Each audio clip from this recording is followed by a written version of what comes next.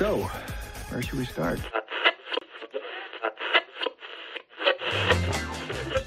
Welcome back to Doom Patrol Radio WDPR 96.3, your favorite trans-dimensional frequency that's been delayed, relayed, and mislaid. If you crave satisfaction, then check this action, Jackson. Today's adventure is the attraction that will put you in traction. The goal being to control the soul and make it whole before the droll takes its toll. Here on Doom Patrol Radio.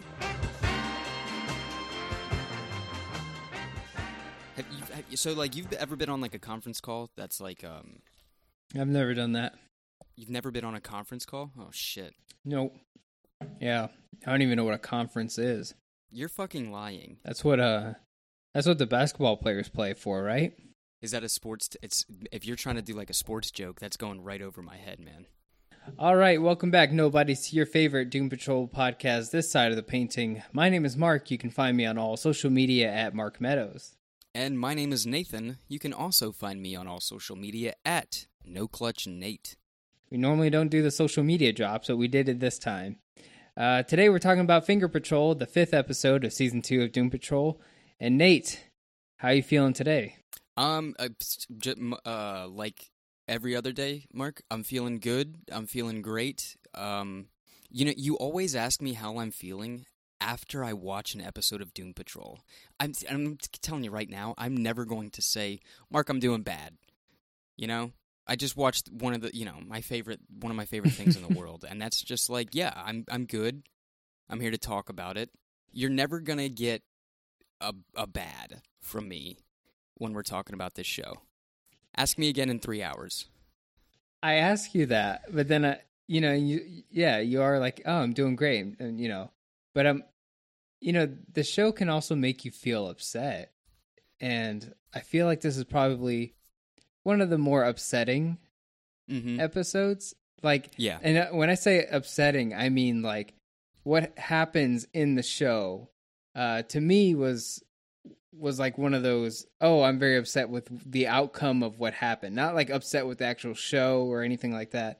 But, today's synopsis is, today is Finger Patrol, and it's Dorothy finds a friend in Baby Doll while Vic looks to win Ronnie back. With Rita's help, Larry finally tries to break the ice with his family. I think only one of those goes well out of the three plot lines that we have today. So when I say upsetting, it's upsetting with what happens with the Dorothy subplot, and then something upsetting happens with Larry. So, but if you're still having a great time, Nate, I guess we can go ahead and get into it, or. Yeah, I'm still having a go. I'm trying to think of if there were any of the times that, like, I was, I've been, like, emotionally upset after watching some episodes, but it's not like, like a crippling feeling. It's not the same type of upset I get when, like, when something in my life happens that upsets me. You know what I mean? It's like, if I get, let me take it back, Francis Patrol that's a heavy episode, Doc, season 1. Mm-hmm. I probably was upset, after watching that and, like, discussing the Larry Trainer storyline and all that stuff. But that's not the same upset that I get when my car battery is dead because my brake lights didn't shut off. True story. Or the pandemic ruins your trip to Japan upset. There you go, man. Oh, man, that's crushing. Well, we can be upset together because we're going to be doing a new thing today. Normally, we just kind of recap today's episode, but we're going to be doing a little bit different just because it's our show. We can do whatever we want. We're trying new things out. We're going to be doing a rewatch of the episode together. We're going to watch it from start to finish and talk about what comes up and do a quick snapshot reactions to it all and see what happens. And we can deep dive into things as the show goes on. But yeah, today's episode is called Finger Patrol.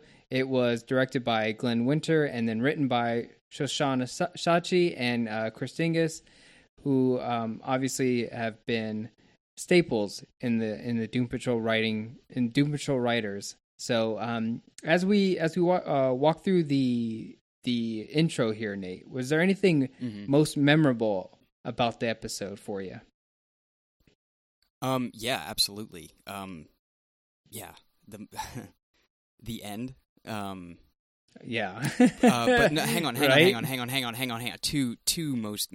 I'm holding up fingers, but like it's Nixon, so it's two fingers on each hand. Peace sign. Was that a Nixon impression? I think it was.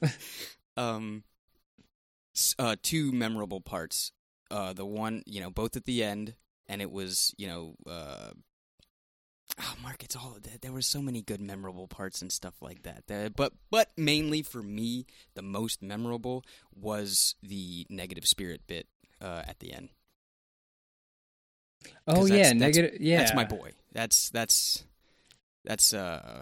my heart, Larry Trainor. That's like the most in control part he's ever been.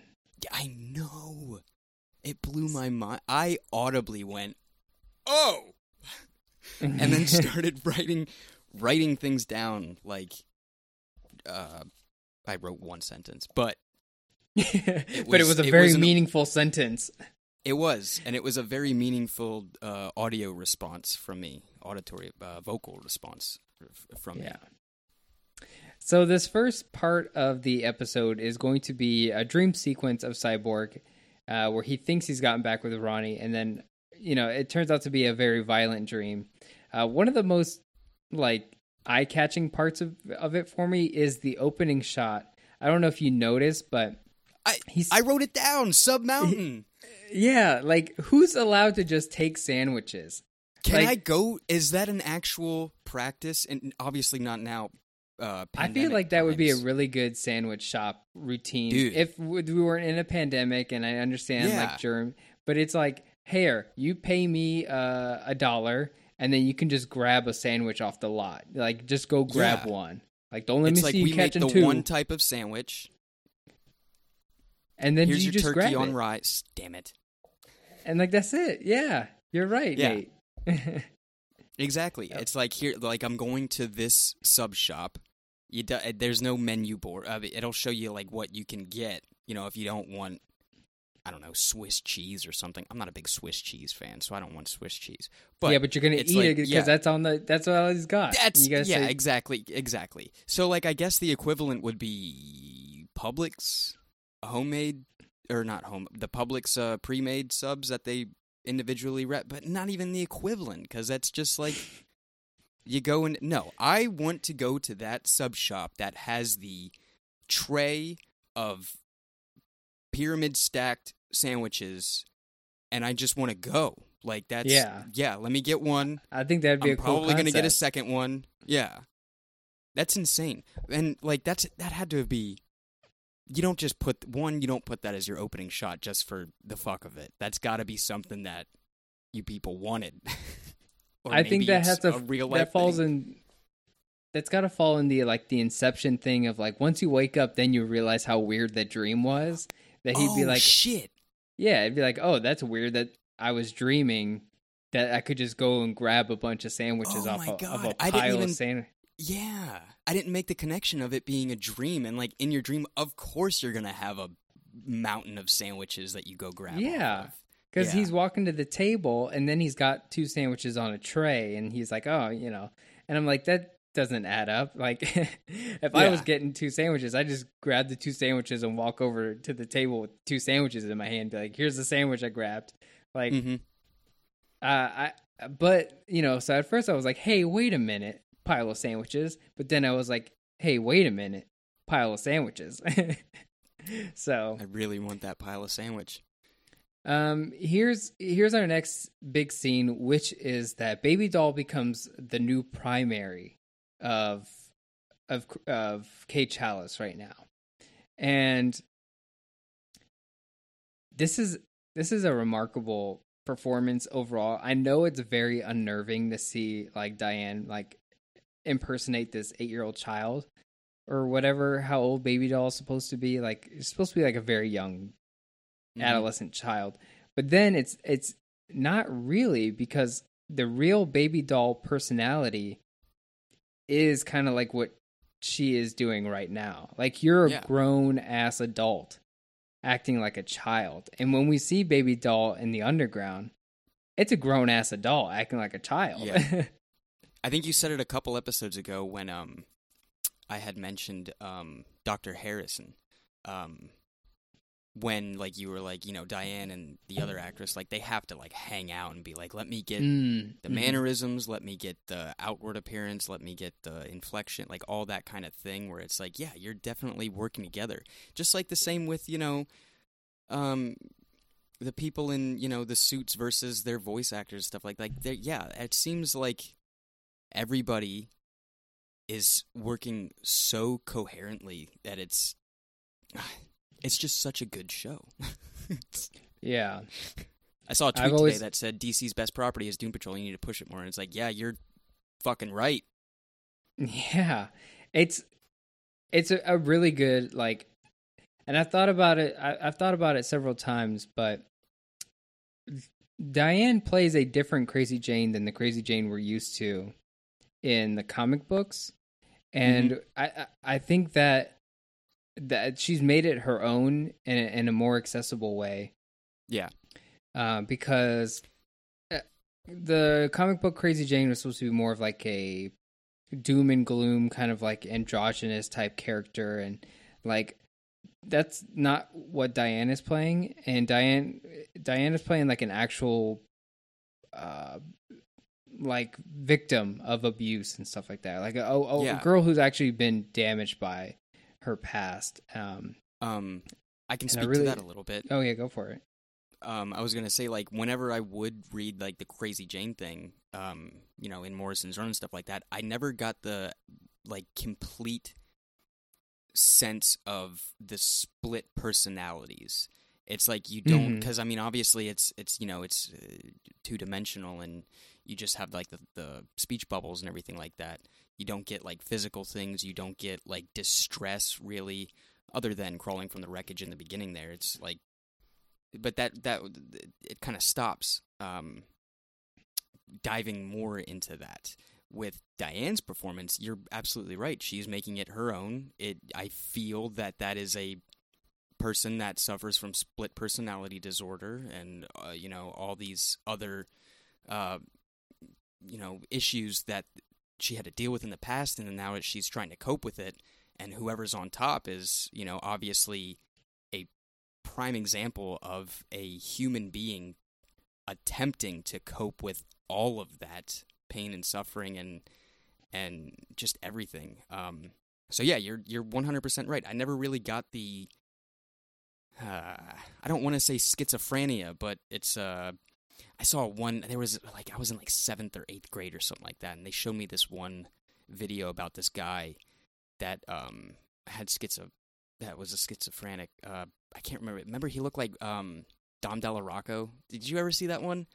I don't know if you saw that, but it was this guy that like they interviewed, and it was like a 2-hour interview thing, and like he was like talking about like, you know, the Antichrist and all these weird, crazy things, you know. And anyway, like that's my source material. I think you're talking about Charles like, Manson.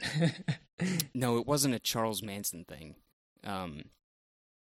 Just similar look. No, he looked like Dom DeLaRocco. That's the guy's name, right? Boondock Saints?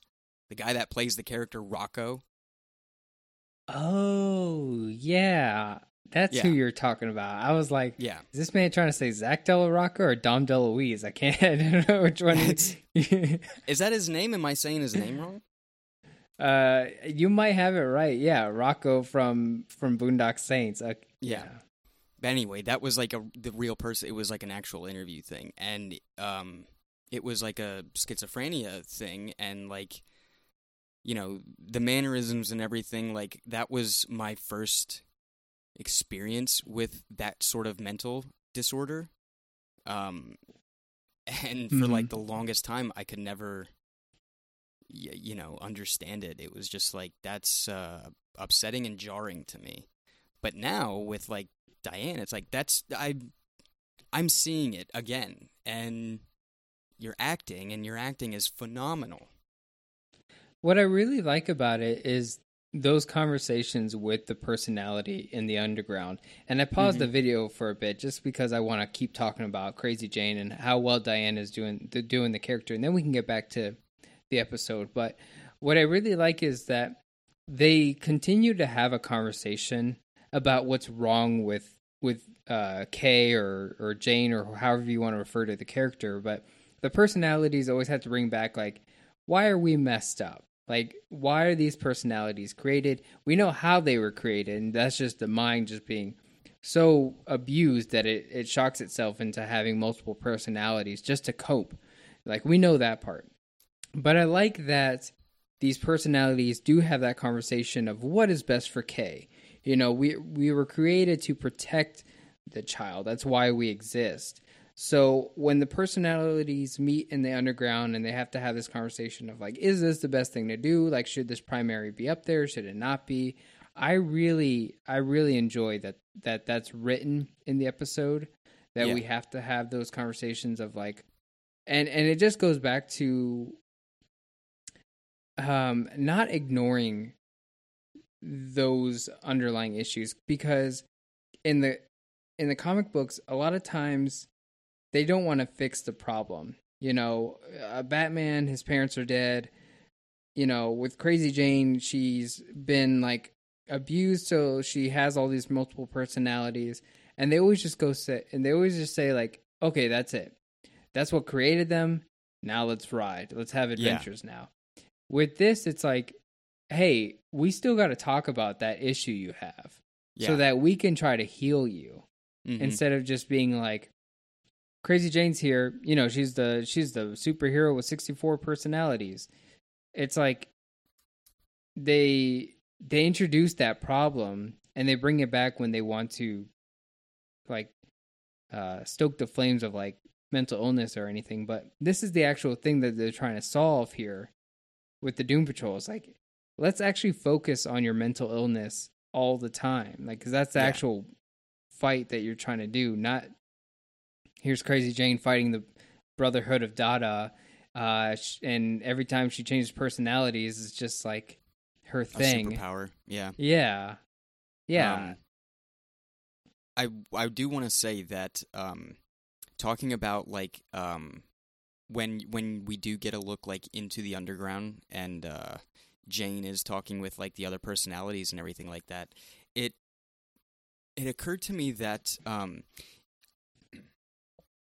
Hammerhead tries to take point and, like, be a somewhat leader in the underground, or at least someone that is in some sort of I don't know. I don't want to say control, because I don't think it's that. But whatever type of leader that Hammerhead sees themselves as in the underground, it's so striking to me that like, that's the role that Hammerhead wants to play, and yet it doesn't, like, happen, and it can't happen. It's like you just have to go back. It's like, Hammerhead, you're not leading in any way, shape, or form. Like, you are another personality. Like, you're in the same exact spot as Driver 8, as Sun Daddy, as Black Annis, like, all these things. Like, you are in the same seat.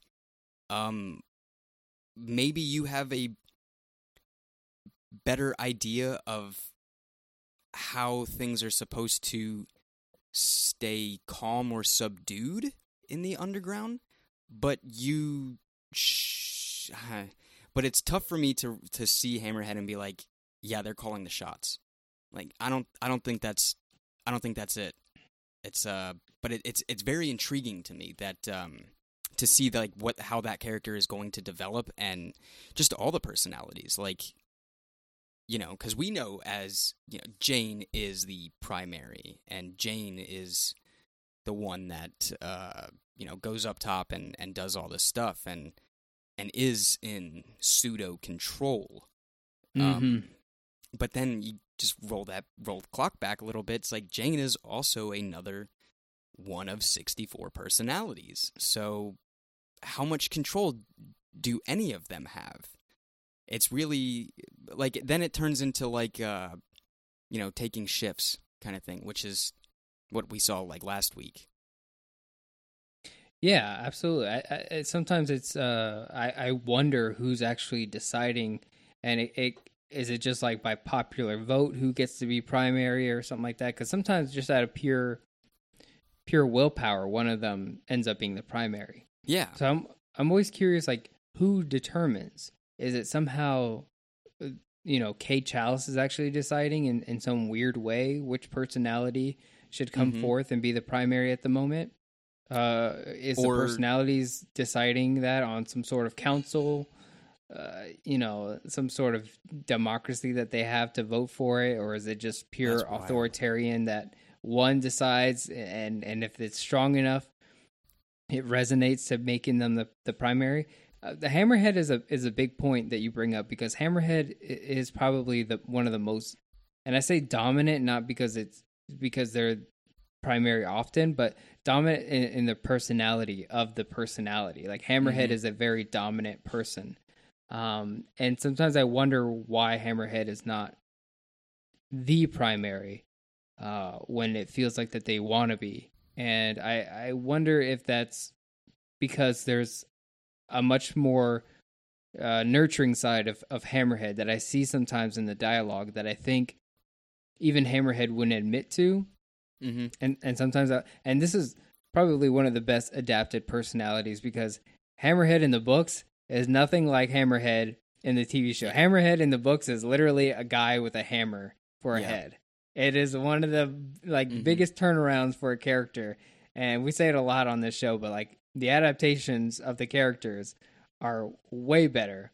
Yeah. But I have so many questions about the Underground, and I wonder if there's someone who's like an architect for the Underground, which sounds very pun intended, but not really. Like there has to be someone who's like, this is how it works. This is how we're going by the book. This is how things are decided. Like, or if everything's just kind of like, we'll figure it out on the fly. Yeah, that person could be primary. Maybe we're missing something about that. About the Miranda character. Like there's like some subconscious thing happening with Miranda calling shots, or like saying like, oh, you're feeling this emotion, okay, send that one up. Oh, you're doing this, all right, that one's got to go up now. Like this is I call the shots. Jane might think that she's primary and suited for it because I'm allowing her that personality to think that way. I don't know, maybe that might be a stretch. Well, the subconscious could just be Kay Chalice herself. Like maybe Kay Chalice is so far deep in her own underground. I mean, I don't think we really saw her. We saw the origin, the original memory of her abuse with her father that led to the splitting of personalities. But Kay Chalice could be so deep within herself and lost that she is her own subconscious now, and that's what it could be, that instead of Miranda. Apparently, Miranda's still around, so. Yeah, I mean, well, didn't we see the change from Kay to Miranda when they were doing the whole Christian exorcism thing that was going on? Yeah, almost like Miranda was the first. Yeah, if not the first personality, like the first primary. The first defense. Yeah. Yeah. I don't know if there's a chronological timeline of personality splitting, but I would assume that her personalities were to get to 64. I know it's a hedonistic number, like the reason why Grant Morrison chose 64 because there's 64 sex positions of Kama Sutra, but like there's to get to that is like 8 times 8, so it could just be like her personalities were splitting exponentially through her abuse, and I wonder if maybe her first personality was Miranda, but maybe they'll answer that in the future. I think that was it, because now I'm thinking back. Now it's like we're doing bad jobs of not rewatching things. Because didn't the personalities with their powers happen when Jane was like getting tested on the syringe There was a scene of Yeah. yeah. All She that had stuff. the personalities first. She had 64 personalities at the time. She was then injected with, instead of the gene bomb, it's the whatever the meta gene thing that they injected her with. So they were experimenting with meta gene stuff, and they tried giving her meta powers, but then it gave all 64 personalities their own superpower. Mm-hmm. So like it messed them up that way, which is kind of a question I have for later, but we'll save it and we'll get back to the episode at hand here. We kind of skipped a scene while talking so much, so that's why I paused it. But right after Baby Doll takes control as primary, Rita Farr shows up at like a Lowe's or a Home Depot, a garden store. I don't know what those stores are called. Yeah, home and garden store. And she's auditioning with this. I find it just, completely Rita Farr, but at the same time, I'm like, what are you doing talking to someone while they're working at the home and garden store? Normally you would go to the theater and, obviously the auditions would be being held and stuff like that. She was a day late, so she obviously had to do some, I guess, digging around to figure out where this woman would be. It's like, no, I got to do an audition. And also probably, like, psyching herself up for the audition, everything. Maybe she read the newspaper a day late. Yeah. But I did enjoy it. It's called Oilers Garden Center. I'm sorry. There you go. Man, what a great umbrella, though. Oh, man, the umbrella is fantastic. Like, I want that umbrella. Rita's out and about style that, I don't want to say diva, because that always seems a little mean. But she is. She isn't. Yeah, and but it's like, I love that. Better, though. It's like actor is what it is. And like that. She's a Golden Globe nominee. God damn it. Exactly.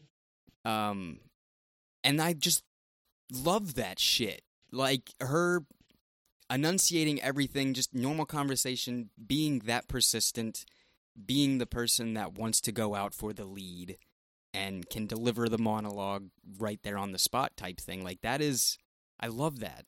I love it so much. I think my favorite thing that they wrote for her is like this.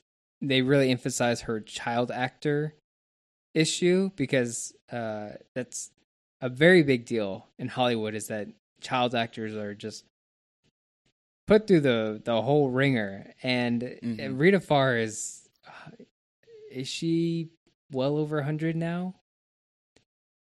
She's got to be well over 100 now. Yeah. Well, it's 2020, and I'm trying to think, like, when she was, by the time she was affected in, like, 1955, she's about, just right about 100 years old now. And the child actor thing, and putting it into, it's like, has the child actor syndrome, whatever, if there's a proper term for it. But then also the fact that she's got the superpower, or the responsibility of handling whatever meta power she has now, and that she's like 100 years old. There's just so many things pile up well together for her, and it's such an amazing character. And I really love her outfits. Like, she has like that black robe on with like the embellishments on it. Like, man, I love it. Moving on to our next scene is Cyborg. Cliff Steele finds out about the Robot Man 2.0 blueprints here, and I gotta be honest, they don't look like they do in the comic, like what Robot Man 2.0, but there is a blueprint of him having like a spider-like design, which comes from like the Geomancer Wars or whatever. Like him, Crazy Jane, and Rebus, Negative Man, get sent to some other planets where Rhea is like praised as a god, and there's like this Geomancer war between two things that were created by a fallen angel. And Robot Man gets like destroyed, like his lower half gets destroyed by like some demon dog, and he gets rebuilt a pair of spider legs, and I thought that was one of the coolest things. Was there's a reference to that in those blueprints. But one of the robot parts looked like it had like octopus tentacles or something on it, like something. Yeah. Trypophobic. I guess it was like, because like he's like talking about like giving Cliff like sensory receptors. So that was probably like just a crude idea of what those sensory receptors are.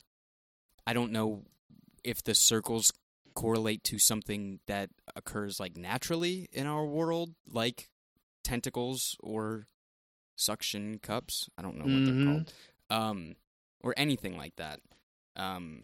But I think that's what like that. I don't know if I took it as like, oh, that's just like the crude idea of how you expect the sensory to work.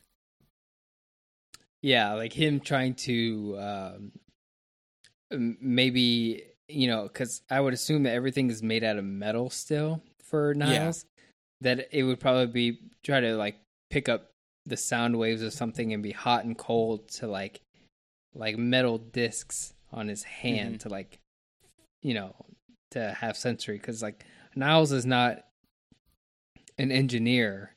He's a mad scientist. He will, I don't know how to say it, but like he'll stumble through trying to just figure out something that he's not proficient in. Like, oh well, I mean, he says it himself. He's like, because Cliff asks him like, what are these doodles or whatever. He's like, this is the stuff that I have to get out of me before I can perfect it. Like, this is just how I do it. Like, I have to throw up all these things. And yeah, they could be somewhat realized or whatever, but like this is my process. This is how I do it. I just have to just get everything out that's in me that I'm thinking, and then we'll go from there. He brings up like it could take decades or whatever. It's like, yeah, clearly.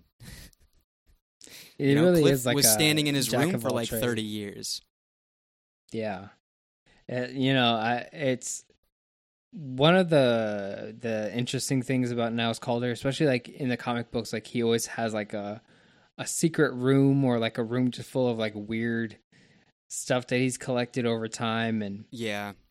like he's profoundly more interesting than Professor Xavier, because like Professor Xavier has like everything already like in his mind, like kind of like at his disposal. Like he has the answer for things, like he can figure things out if he wanted to. I'm saying he has the ability to figure things out if he wanted maybe, but also Dr. Hank McCoy is like the scientist. Well, he puts like, it in he's motion. The guy. Well, come on. Oh, yeah, Maybe Xavier will be like, hey, check this out. I'm on a supersonic plane. And McCoy's like, yeah, okay. Like, go sit in a chair. It's just like I enjoy that, like they'll walk into a room and then there's like some weird contraptions and stuff. Oh yeah, absolutely. Like all these oddities that he's found, and it makes you feel that Niles Calder is so much more cultured, where Professor Xavier is just so much inward, like inside of his own ideals. Well, see, here's the big difference is that Xavier is fighting a war. Like, he has a dedicated perpetuates adversary. that war. Yeah. Perpetuates and is fighting in that own war. If you want to argue he's trying to stop it and stuff like that, sure, let's do it. But this is also the man that has a school specifically designed for these people and their training purposes. So, like, he is facilitating a war between the mutants, whereas Niles Calder is just essentially a tinkerer and that likes to keep his things in one place. Yeah. He's a and collector then we find of out sorts. it's for selfish reasons too. Yeah, exactly. So like there is the obvious differences in Xavier and Niles Calder, with Niles being the selfish, bad guy, with locking these people in their house and only using them, exploiting their powers for things that Justice League couldn't or didn't want to do those types of things. And Xavier, I guess, at face value, is seen as a good person that is attempting to help these kids that don't know what is going on. And in a weird tangent, I don't want to stay too much on it, but I wonder, is Mr. Nobody the Magneto to Niles Calder's Xavier? In that weird way of like, weird should be normal, and like in X-Men, it's like mutants should be normal. Like that should be. Oh, that's my cat alarm going off. But yeah, I don't know if if Magneto is like mutant rights is nobody saying things deserve to be weird because of how normal things have been in a very negative way for me. We can leave it at that. You don't have to deep dive into that if you don't. Yeah, I was gonna try to find like I don't know if it would be Magneto, or if Magneto. You're right. I'm sorry. Good call on that one. Maybe Will Magnus would be the Magneto to Niles Calder. Mm-hmm. Maybe Maxwell Lord. No, not Maxwell Lord. I think Will Magnus would probably. Maybe. I don't know. That's. I don't want to think about that. All right, we'll move on from there. Let's get into more strange stuff as we move on to our next scene. And this is Larry. He's just got off the phone with Paul, his son, where he said he's going to meet them, help clear out Gary's house because Gary's just passed away. And I always love the scenes of Larry and Rita having a conversation together, even if it's, it kind of starts off kind of mundane like this, but yeah, they've been here for decades. Yeah, they're best friends. I mean, like that's like the conversation is so natural. It's amazing to me. I mean, like this is Rita's just coming down into the foyer. I don't really know what this plant room is. Living area. Obviously, what did you say? Living area. Living area. Yeah, I guess, and maybe the den is where they had like the therapy sessions and stuff. I don't know. I don't really know. I need a map. I need a map of Doom Manor, please. Is there a map of Doom Manor? Can we have one? Maybe we should. I need it for my Minecraft server. Yeah, we'll send a tweet after this. But yeah, the conversation of just so natural and Rita just going down to make a drink. After assuming this is right after she gets back from the audition that. She may have messed up, thinking that she messed up. But like the walking down the stairs, be like, what are you up to? What are you doing? Kind of thing. Like and then like not even batting an eye at just like making a drink, continuing the conversation, and Rita getting hit with that rough news from Larry, where it's just like, oh, well, yeah, I hope you're all right, man. Like. It's just such a natural conversation, and yeah. I love seeing the two of them together on screen. I always think back to the GIF, obviously because it was made into a GIF and everything, of them riding the electronic scooters up. The to scooters, the yeah, like that's like that is perfect. It's like you two, I want to hang out with you guys. Like that's where I want to be.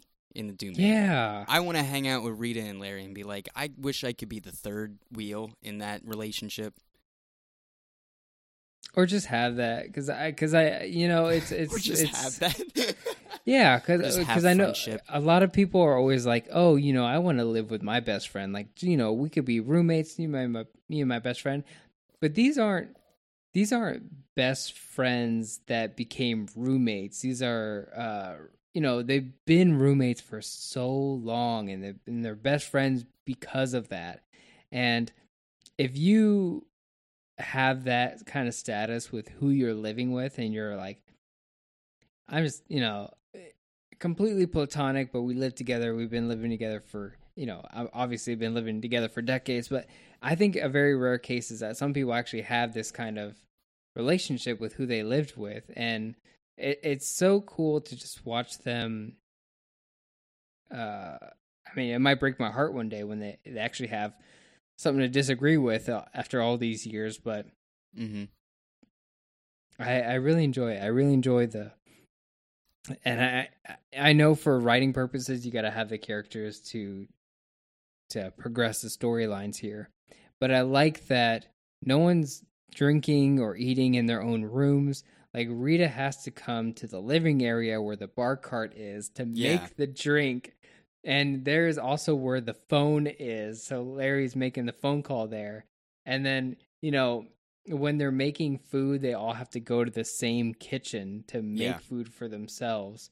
And, like, that's what I love about Doom Manor, is that these characters, like, have to mingle in some weird way, because like they exist in one house, that they're together, they're living together. It's the Fuller house, if you will. Yeah, there's a lot of things we can reference. Speaking of Fuller House, here we have Cliff Steele and Cyborg, who have been tagged by Baby Doll and Dorothy with many stickers, and I really enjoy it. I really love like this. Like, at first, I love this kind of relationship that Dorothy has with Baby Doll. Like, I love that as kids they can be kids. Like I enjoy that with the stickers and everything. Like it's cute. Like in a very like Dorothy needs this on like a therapeutic level. It's very nice. I really enjoy it. Yeah. I mean, like, it was obviously adorable when Niles introduced Baby Doll to Dorothy, and she's like, standing there all proper, like an introduction, and the thing is like, I like your pigtails. It's like, I like yours too. Like that, like kid dialogue that you can write from like the perspective of a childlike mind. It's so cute. It's so damn cute. Yeah. And I think what is upsetting about it is that, like, Baby Doll doesn't, in her own defense, like, in her own defense mechanisms of protecting the child again, is she's trying to eggshell Kate Chalice into, like, this is what you should be. Like, this is the exaggerated form of being a child is like. And Dorothy being 103/4 year old, but, technically at like 11 or whatever like that.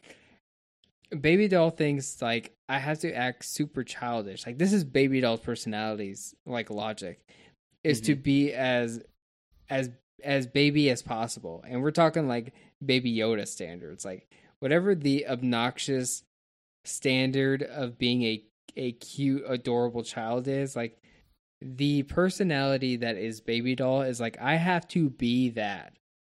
And so she's being this obnoxious form of a child on purpose, which is why, Candlemaker and obviously Dorothy recognizes it too, is that, like, this person needs to chill out. Like, you're like, it's like, yeah, you're a child, I get it. Like, we're having fun here and this is what Dorothy needs, but, like, bro, you need to chill. Like, I don't think that's a possibility, though. Because, I mean, that's Baby Doll's job, is to jump, run around in circles, and play. So, like, that concept of tiring out or stop playing, don't think that exists. It's like, you cry, it's like you're either upset or you are extremely happy and bouncy. Yeah, and, like, that's, like, it's a performance. It's like the kind of person that, like, forces themselves to laugh when they, like, think they should laugh at something. Obviously, it happens right here with, they show off the Wendigo, which is, we finally get a name drop for the Wendigo, which is Manny.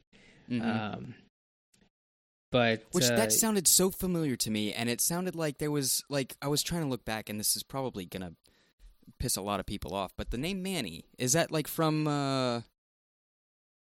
I feel like we called something out when it was like maybe the title of that arc was man, something with man, Snowman. The Winter Beast was like we found an old Arnold Drake Doom Patrol cover with a winter beast on it, and we thought it was that. It's been later described that this thing is a Wendigo, like a for real, like by definition, this thing is a Wendigo. That is a cryptic. It is a cryptid. Like yeah. This is an actual cryptic that we're seeing, but it's a cryptid. Yeah. Is it a cryptid that's like? Is it derived from? Is it something? Now that's a fun thing to do. Maybe cryptids are like all like some conjurer has to summon them. You know, that's familiars, and then that gets into like druid territory, and then I gotta get my D&D book out, and we gotta start from page 9. All right, I don't want to go into what did you just? Let me roll a D20 and see what happens. Hang on. What was the word you said? Cryptid, familiar. Cryptid, but like familiar is not. What Manny isn't because we've called it a familiar before, but I don't think it is a familiar. Because a familiar. It is a familiar. But Teakle is a familiar. Who? Physical cat. You know. The Witch Boy's cat. Clarion. You talking about the guy from Young Justice? Yes, he's also in Young Justice, but just from comic books from the DC comics in general, but... yes. Yeah, okay. But yeah, Teakle is a familiar, but Teakle's also a demon. And it keeps the Witch Boy tethered to the physical plane type thing, tethered to that realm of, you know, Earth, whatever that they exist in. But Manny is like it's like a, and see, like that's where I hit a brick wall, because like it's a familiar, the same exact thing as a conjured being. No, yeah.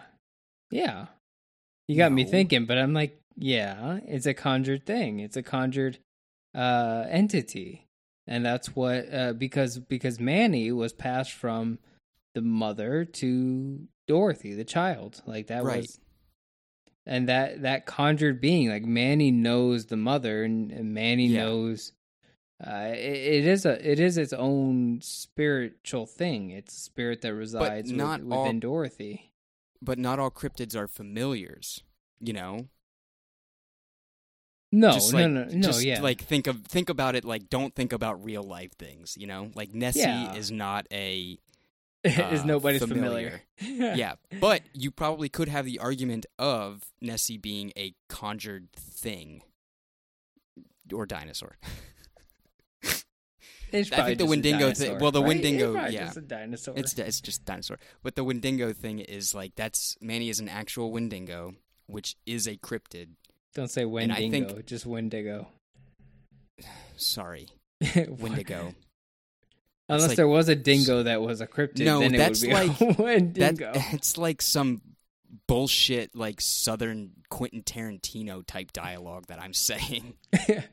Something about a Wendigo out there. Yeah, that's fucking awful. So Wendigo is a cryptid.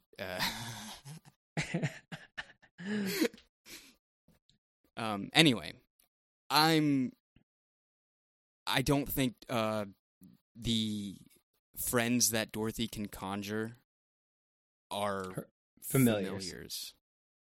And I think I've said that in the past, but I think that muddies the waters a little bit. I think it is.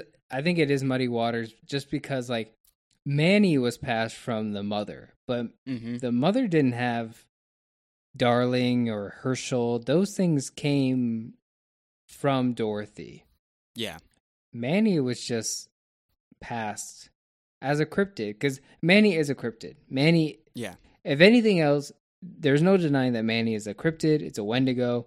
But it belonged to the mother as a conjured spirit, and then Dorothy can conjure the same cryptid Wendigo spirit. Like that's what Manny is. You can check all those boxes for Manny, but then when you ask about Herschel, Darling, it's a little bit unsure how those came about, other than just pure superpowered imaginary friends.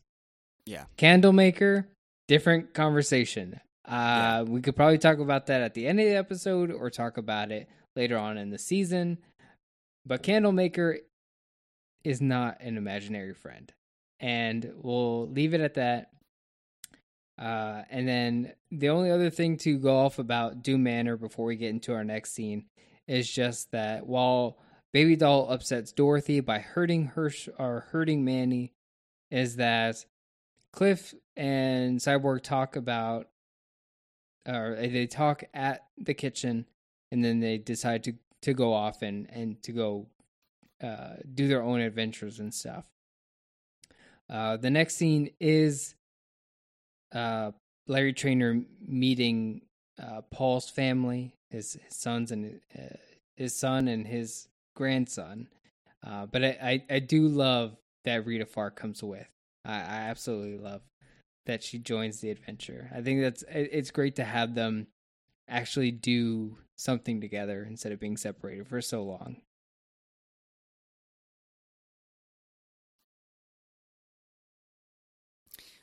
You see, like, you notice, like, the type of sepia-ness that goes on with the Larry stuff.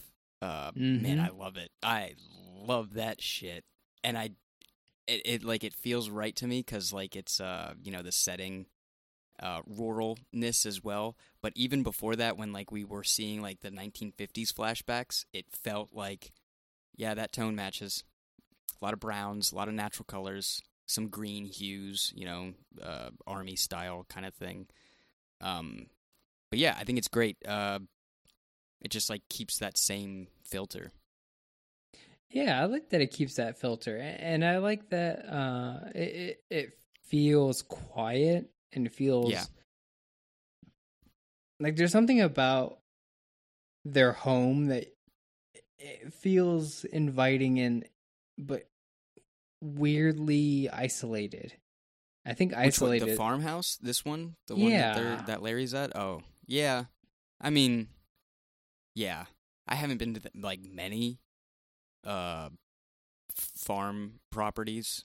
I went to Tennessee one time, and there was I went to Tennessee, and like I stayed at these people's house, and it was they're on like a corn field or whatever, and this was literally right after I watched Signs, so I did not fucking sleep at all, man. That was wild. Ended up going and playing in the cornfields and stuff like that. Ticks all over the place. Oof. That sounds worse than Signs. Yeah. That's a sign to get out of there. It was a sign to get out of there. I did like that the last, like that answer to where should we, Larry asked his son, Paul, where should we start? And just goes in for the hug. It's like, yeah, absolutely. I felt good at that moment. And then keyword at that moment. At that moment. Yeah, that was like that. Put a pin in that. That's solid. Yeah, it's like that. That is solid. That's good. That's a good. That was such a good place to start. Yeah. Such a good place to start. I think the fact that his son went and hugged him out of all the first things, because a lot of times, and especially with dudes, like not just this story, but a lot of stories. Man, does it takes something to just hug someone at the end of the day.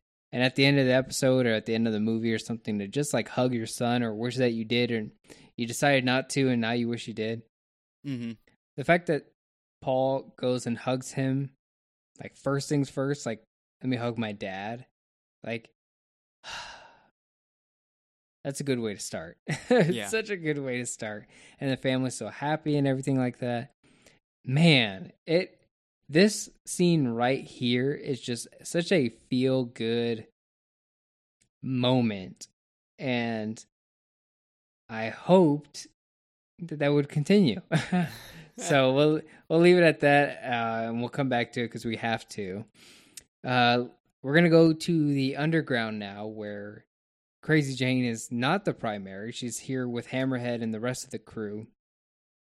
And man, oh man, do I love the underground. I always love coming down here. I love that, and I said it before, but like that the underground could have its own shared universe kind of thing. Like we know the Doom Patrol and like that main cast of characters, but then Diane goes into like a subplot of Crazy Jane that is just all those characters, like Hammerhead and Pretty Polly and Hangman's beautiful daughter. Like all these other characters are her own world. It's almost like if Green Lantern ever had to leave Justice League and go to Oa, and then there's Kilowog and Sinestro and all those people. It's just like the fact that so like there was a whole in New 52.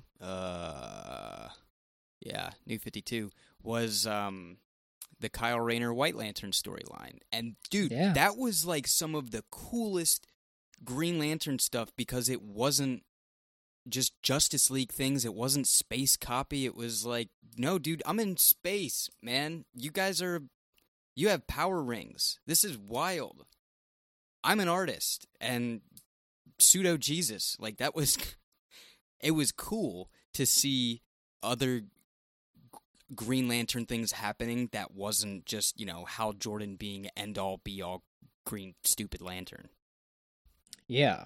It's cool when you get to see that they have to return to what their duties are, and as Green Lantern, he has to go and do things. What's the dichotomy here is that we see the personalities don't have anything to do when they're not primary. They are hanging out at the train station, if you will, or whatever it's called. It's called a depot. It's on the map. You saw later in the episode that shows the underground map. It's cool that, you have Lucy Fugue talking to Driller Bill, and they're just hanging out at the stop. And the train has the infinity symbol, has the driver 8 symbol. I love that. It's so cool. Here's the thing. We talked about it earlier in today's episode, but Diane has to act as Baby Doll. Here, you get to see Diane trying to do what Crazy Jane would impersonate for Baby Doll. And what I really like this from a portrayal aspect is that you, as an actor, you have to go to a certain place to become Baby Doll. And then when you're not in that place is what you get when it's Diane's Crazy Jane making fun of Baby Doll and impersonating what Baby Doll would be doing. Because that's, Crazy Jane is like, Baby Doll's probably up there like, oh, let's play tag. Like, that's exactly the right thing to do to showcase just how deep Diane has to go for Baby Doll. Like, I really enjoy that you get that weird. Diane's impersonating her own portrayal of a character. That's such a good move by range. Yes, baby.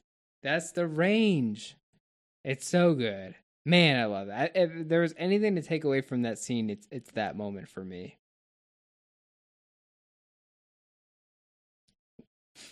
One of the other cool things about Crazy Jane that I really liked is it's not a big deal, but in the comic book, sometimes you see Crazy Jane in the comic books. She'll have like striped socks, like those tall socks that are like all kinds of different striped colors. The Wicked Witch of the East. Wicked Witch of the East. Whatever the first one was that died with the house. Yeah, that style. Yeah. Did you see Crazy Jane wearing those type of socks? Which I do like from, if people are into comic book accuracy. Crazy Jane is wearing those socks. And I like that, and maybe it's a Baby Doll thing. But yeah, to me, it's a really cool thing. I like that she wears those weird socks. I'm trying to think when's the other time she wears them. Because I think it happens not with... I think it happens like it's one of the Brotherhood of Dada moments, either the first generation or the second one, before Mr. Nobody becomes president. Spoiler. But yeah, it's one of the cool things. before the Christmas storyline, I think, is probably a better way to do it. But I mean, check out Jane I guess Jane would be. Who picks out the outfits? The Bowie, the Ziggy Stardust bolt. Mm-hmm. It's just like bang right on the shirt. I want that shirt. Give me that shirt right now. My address is 6. I love that. Yeah, you're talking about the clothes, so I was just going in on the. You know, I'm gonna go into clothes. I would be remorse if I didn't bring up the Ziggy Stardust bolt that's just on the T-shirt, because that's something. Crazy Jane, both in the comic books and the TV shows, have outfits that I would love to wear. I would love to wear some of the outfits Crazy Jane has. And if I was cool like Cliff Steele, I'd wear stuff he wears. But I'm not. I don't have the figure to be like Cliff Steele. I could probably rock a gender bent Crazy Jane, but I can't do Cliff Steele. Cliff Steele. Yeah. That's the next scene we're talking about. He's got the Minor Threat shirt on. He's always got like. I was gonna say somebody gave me a leather jacket as a Christmas gift. I've never worn it because this man bought himself a leather jacket. No, no, stop. Somebody bought it for me. And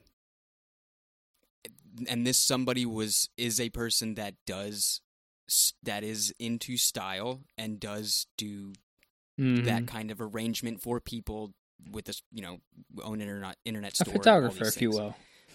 Sure.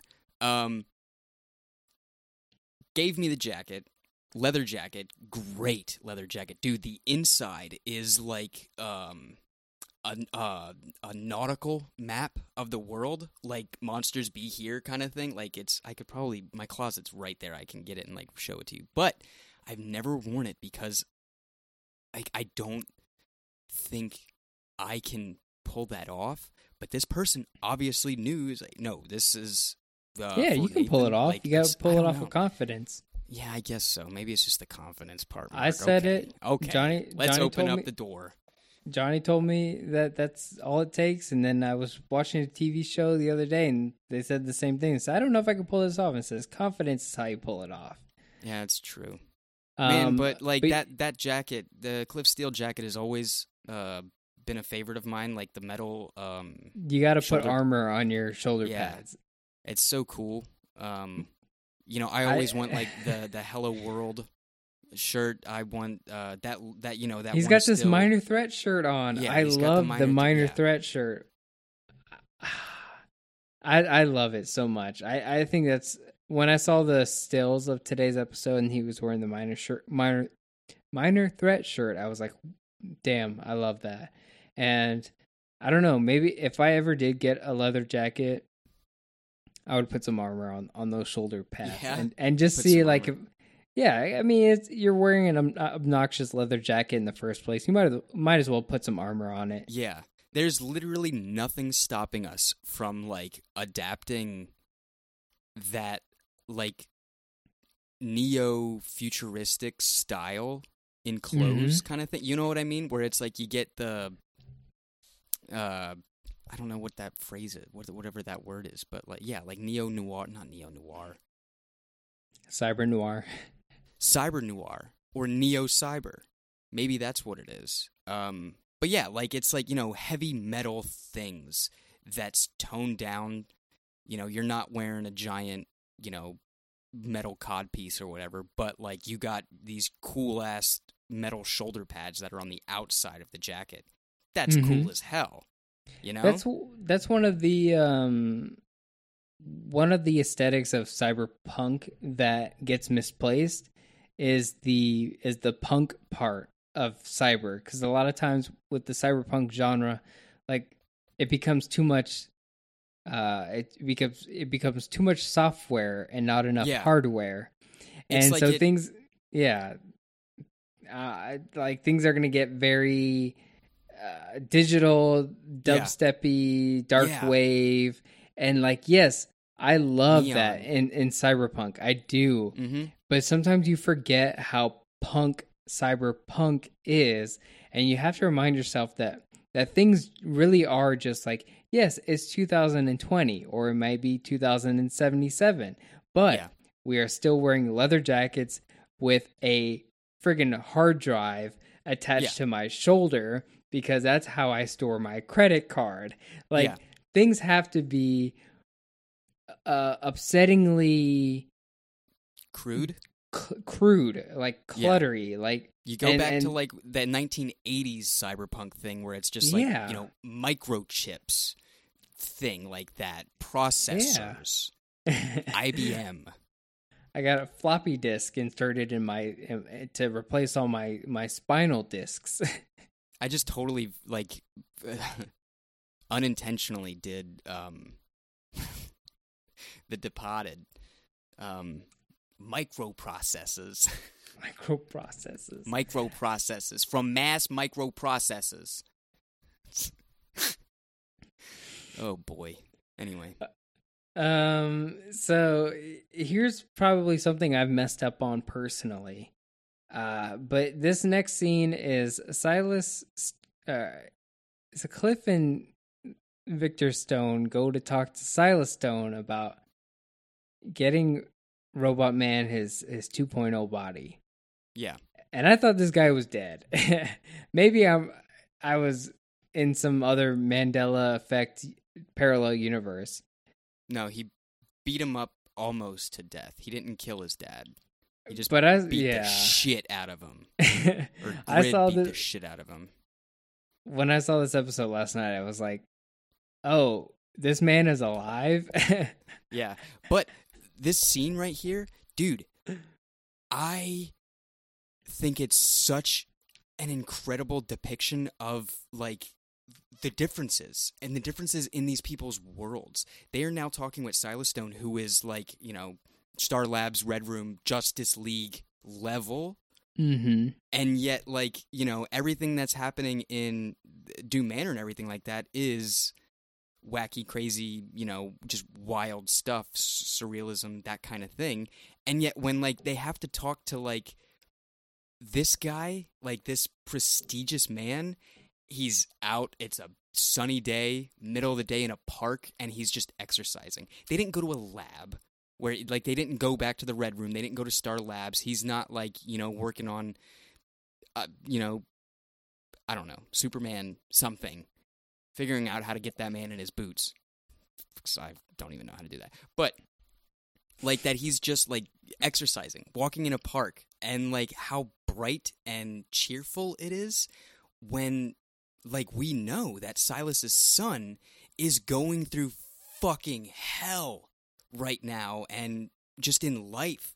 Like, you see a father whose son is a part of the Doom Patrol and not the Justice League. You know, it's like there's a complete disconnection there between Silas and Vic.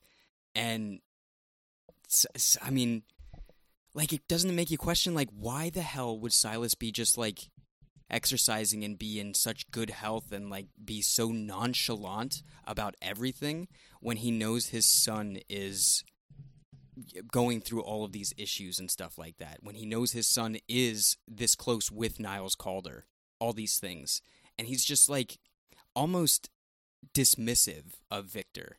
You know what I mean?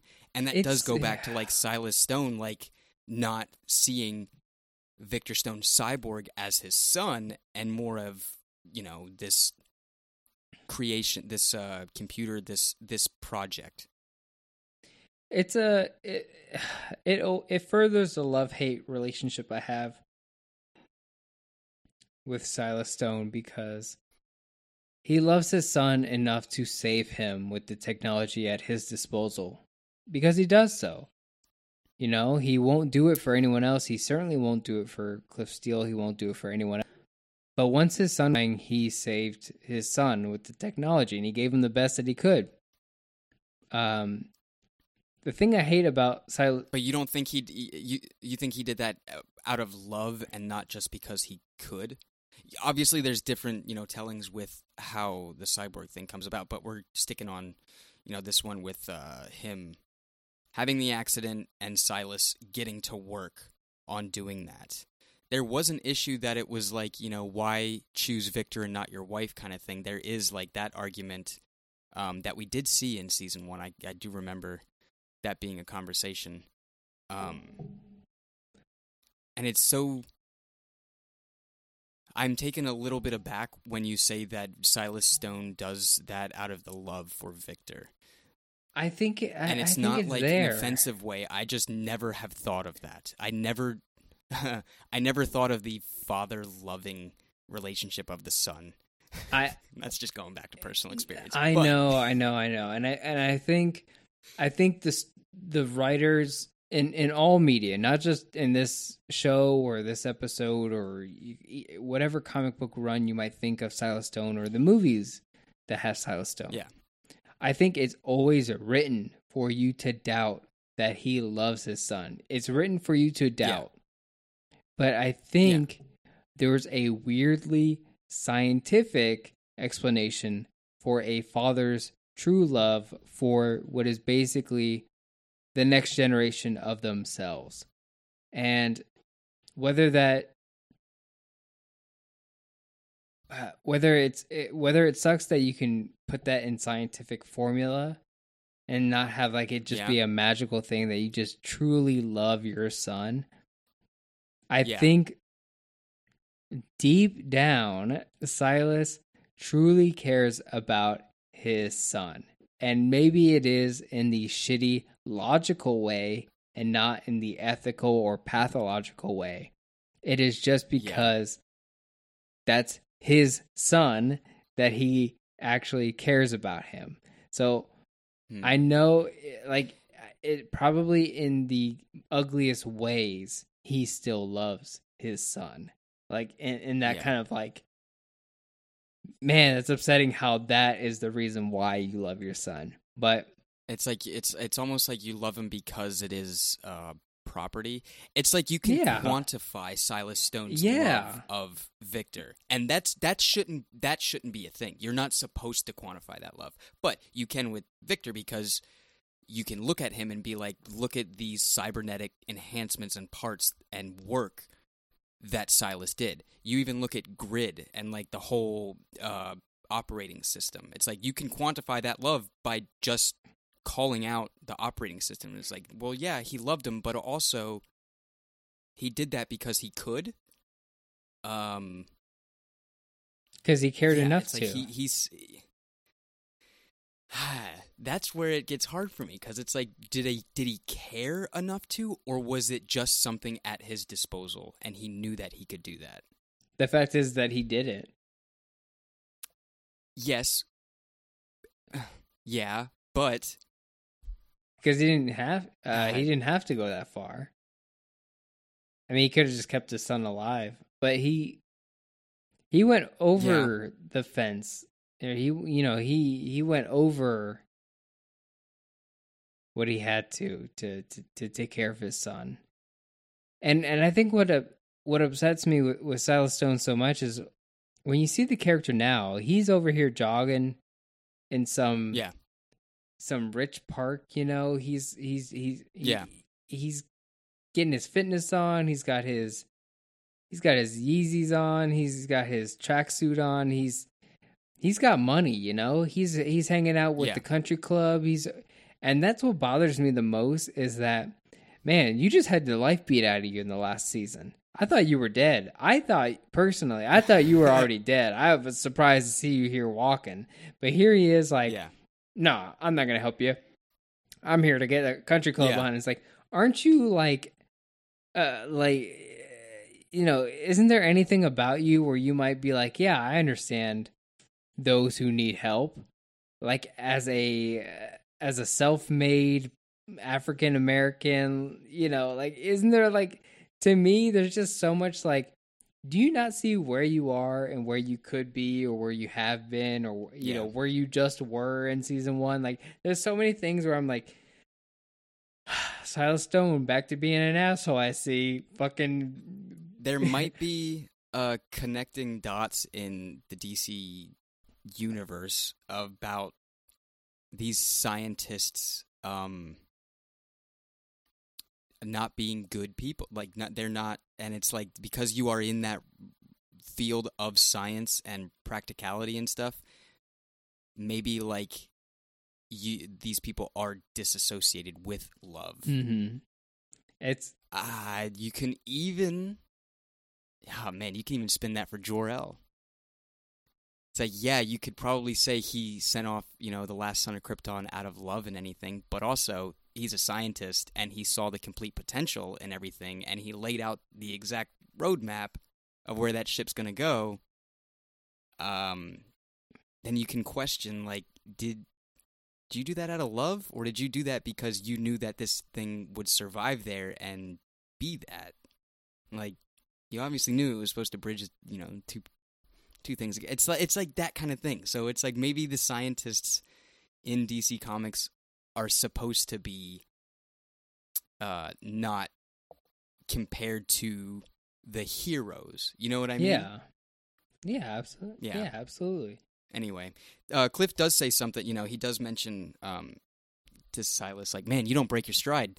And that, instantly the song came in my head.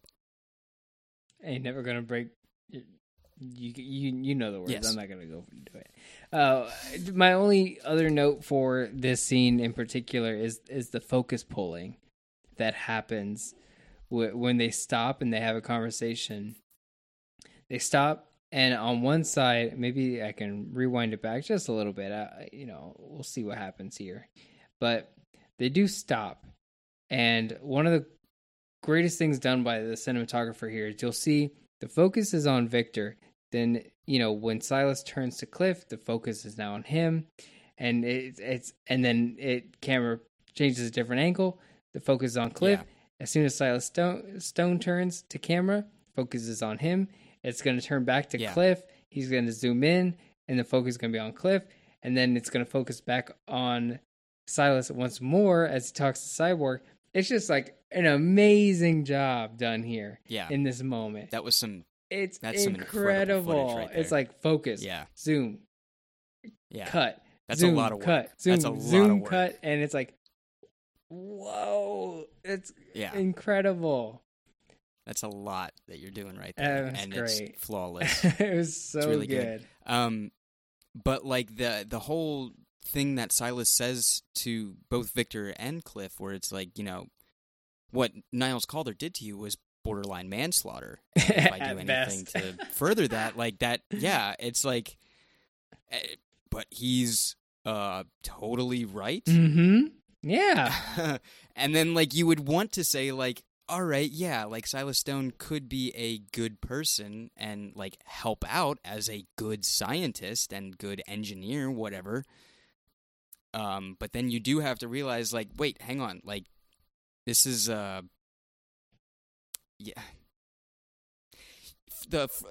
probably the Frankenstein's monster taught himself English. No one was there. There was no scientist that was like, oh, yeah, here, you're misunderstood. Let me help you. No, that didn't happen, So, like, that mindset of Abomination, I can't do anything with that because I don't believe in what... That's so hard to say that. It's like, I don't believe in your existence because you are an abomination and what... at the end of the day, Cliff Steele is an abomination. Like, he cannot be... Which is rough. I hate that. Not that he cannot be helped. I don't think I'm that. Well, maybe he cannot be helped, but he also should not be helped because Silas doesn't want to get into... he doesn't want to mix the beans with the rice with Niles Calder kind of thing. Right. But that again is a bad person characteristic because Cliff Steele is still a person. Yeah. He is still Big Thunder. Don't know if that got picked up. Cliff Steele is still a person in a robot man body. And what Silas is doing is saying, no, I'm not going to help you as a person because the other guy that made you did bad things. Mm-hmm. And again, it's like, you're an asshole, Silas Stone. Like, yeah, there is that mindset of, being an accessory to whatever murder that you think took place or did take place.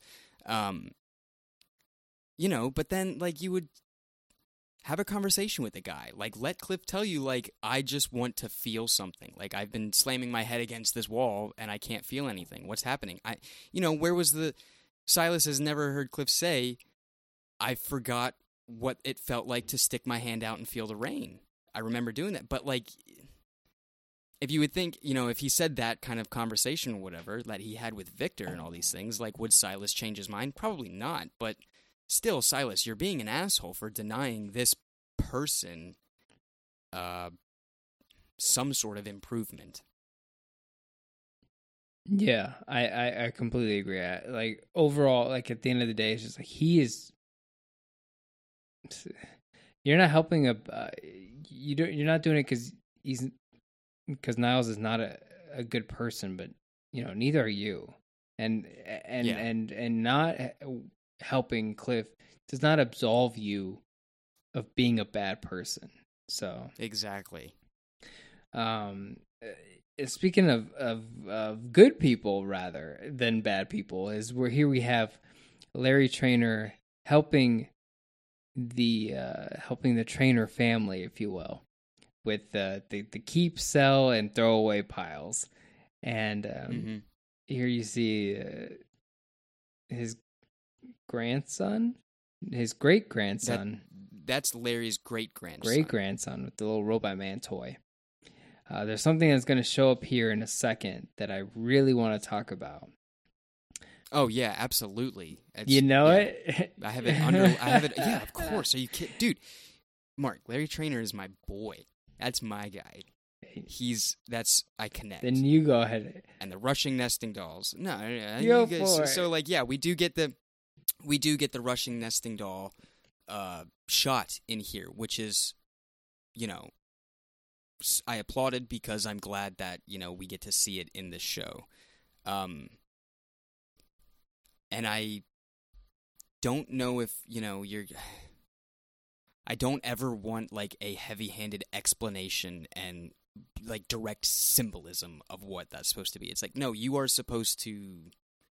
That's something that you as the reader and as the watcher are supposed to connect with in regards to the Larry Trainor and a character having to deal with the negative spirit and stuff like that. Yeah. So like that was always something that felt good to me, because like reading Grant Morrison and stuff like that, there was a panel, can't remember what book it was, but there was a panel where Rebus does go into a thing and they do keep the rushing nesting doll. It's like that's it's in their room. It's like, don't touch that kind of thing. It's the symbolism behind it that you're supposed to think about as like the reader, that I very much enjoy when it comes to the Larry Trainor Negative Man character. Yeah, absolutely. And for those who don't understand what we're talking about here, and if the rushing nesting dolls are something from the comics, they are, and what we're referring to is if you have read the Butterfly Collector issue 23, or if you go and read issue 47, two issues that have been adapted in this season with Pain Patrol and then Sex Patrol. Both issues 23 and 47 of Grant Morrison's Doom Patrol run, they feature a moment where Rebus Negative Man is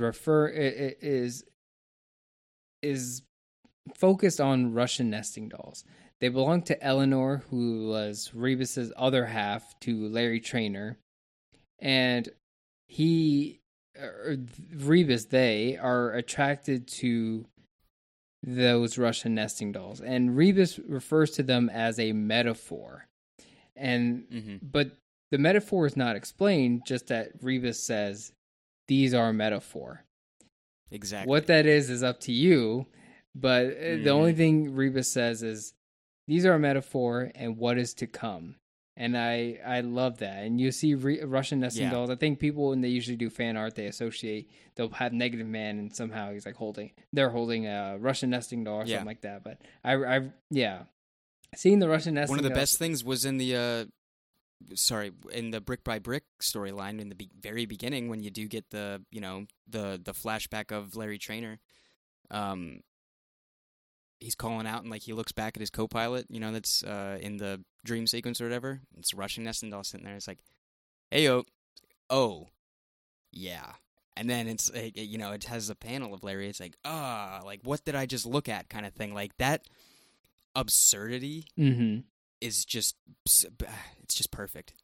Yeah, I'm looking forward to seeing if they do anything more with that or whatnot. But man, if you just have it here, if this is it right here, I'm 100% happy.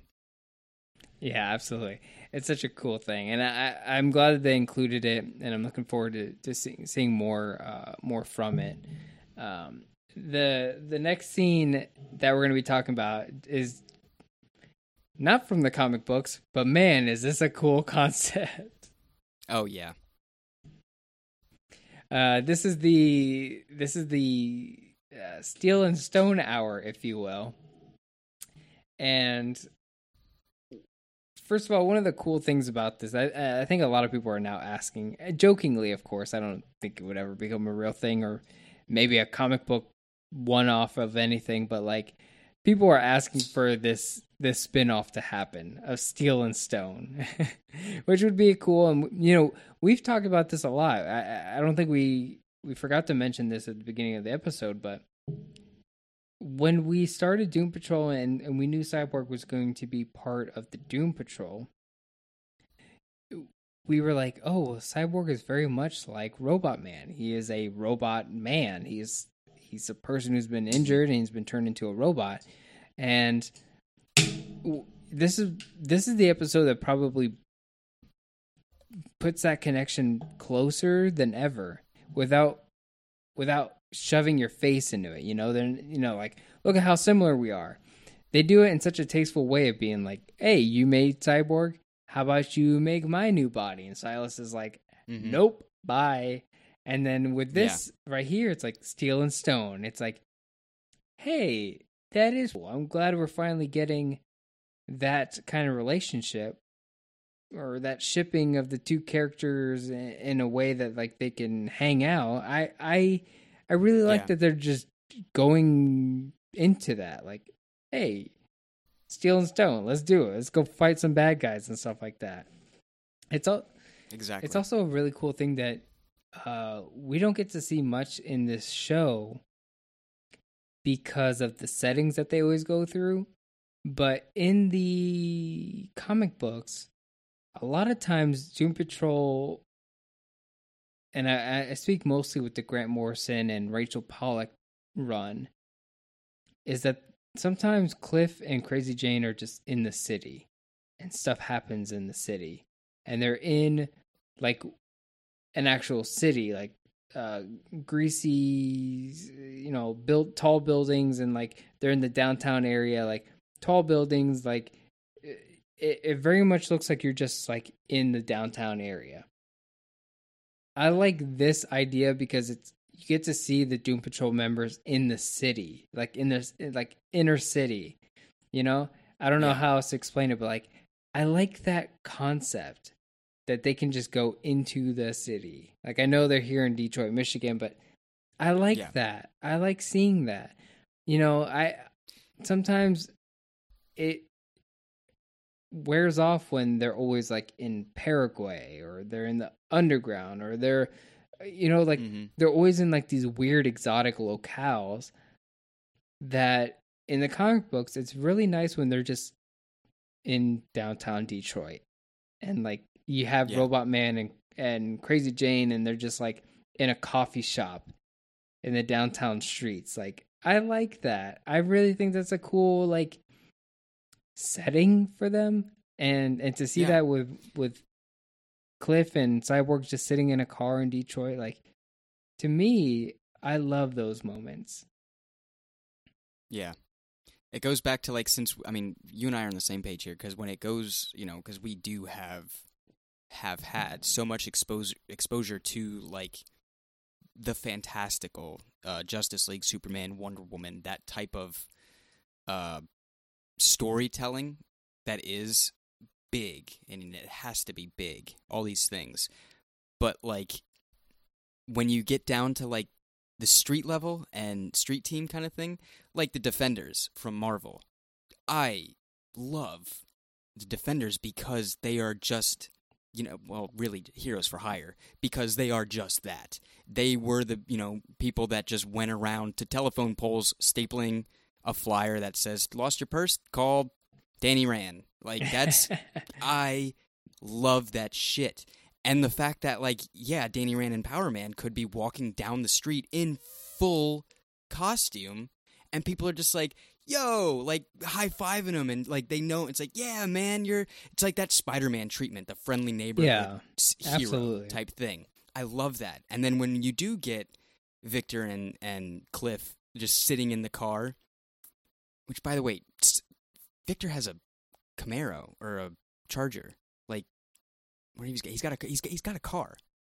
Victor has a car. Victor can have a car. He's a really good athlete, and his dad is he's well off. I get that, but, like, I mean, is he parking that car in, like, the carport at Doom Manor? It's like, anyway, I just like it. But, like, that idea of, like, seeing those two people in a car, just in a parking lot in Detroit, and even back, before when they were in the park, no one's, like, running away from them. It's like the idea of the general populace being so diffused to the idea of metahumans. Mm-hmm. That's amazing. Yeah. Because you always get it shoved down your throat of, look up in the sky, bird or plane, that kind of thing, where it's, oh, Batman's just a what do they call it? But that's Batman. Rumor. Yeah, but, like, it's that same thing. Mm-hmm. It's that same thing, But then when you get these characters and you could just put them on the street and no one's, like, questioning that. Yeah. No one is questioning their existence or why they're there or anything of the sort. That's golden to me. One of the, like I said it the other day, but, like, one of my favorite moments in the Grant Morrison run is Crazy Jane being like, I need a book. And she, like, walks through that library window. And Cliff is just like, oh, sorry about that, just superheroes. and she walks through the window and she goes, ow, should have thought of that. And it's like, that to me is so cool that they have those issues. And I really do like that. I think it's such a cool concept. One of the other things I liked about this scene is that Cliff Steele is actually right about something in this moment, and I knew what he was saying was right, but I was hoping that it wouldn't backfire, and it didn't. Which I'm like, it's like a victory for me and Cliff. I'm like, yeah. And so Victor is like, what should I do to make up with Ronnie? And Cliff is like, listen. He says it in a much more charismatic way, but he's like, you gotta go in there and you gotta tell her, I'm stupid, I fucked up, and I'm sorry. And it's like, yeah, dude, because he was like, I've been with a lot of women, and this is how you do it. And it's like, yeah, that is how you do it. You have to completely admit that you're a total fuck up. Yeah, but you do have to go a little bit beyond than saying sorry. Well, yeah, like points of recovery for sure, but now we're having now you're getting a peek into our real conversations. Oh my gosh, man, there is a storm of brewing outside of my house. There's lightning going. Hopefully I don't lose power. Yeah. Here, and this is a weird one for me, as I didn't know Crazy Jane would regain her primary, but we're in the next scene, we see Crazy Jane now making a kitchen sink sandwich, if you will. What is that? A Dagwood type sandwich? Dagwood, is that what it's supposed to be? It's not a Dagwood, because apparently a Dagwood is like literally fish skeleton, all kinds of things, lasagna. Dagwood is just egg like rolls. Yeah, it's like whatever you have. Yeah, half a McChicken is going in the sandwich. Is it called a kitchen sink sandwich because it's like you're throwing everything in except the kitchen sink? Is that what that comes from? That term? Yeah, everything but the kitchen sink. Everything but the kitchen sink, except for Star Wars Episode 3, Revenge of the Sith. The battle over Coruscant has a kitchen sink in orbit, if you didn't know that. And that is because there is so much going on over Coruscant, including the kitchen sink. I'm going to say yes because my internet broke up.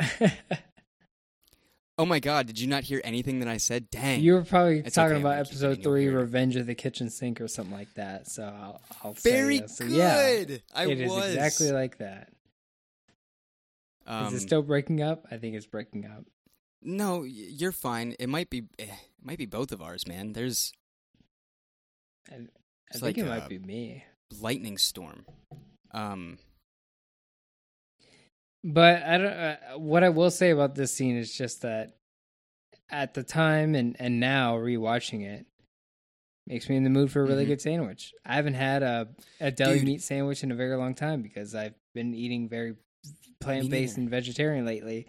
But I saw her making just, and you're supposed to think like it's not much, like a very humble sandwich. But I'm like, I want to eat that sandwich. I would eat those slices by themselves because I don't care. Yeah, I'm right there with you. Like, I really want... That's a good, relaxing thing. I hate the steps right before it. Like, deciding that I want the sandwich, what kind of sandwich, seeing if I have everything in the fridge. But once it's all gathered, like, everything that was on Jane's tray and she was taking it over and, like, making, that's the moment that I find complete bliss.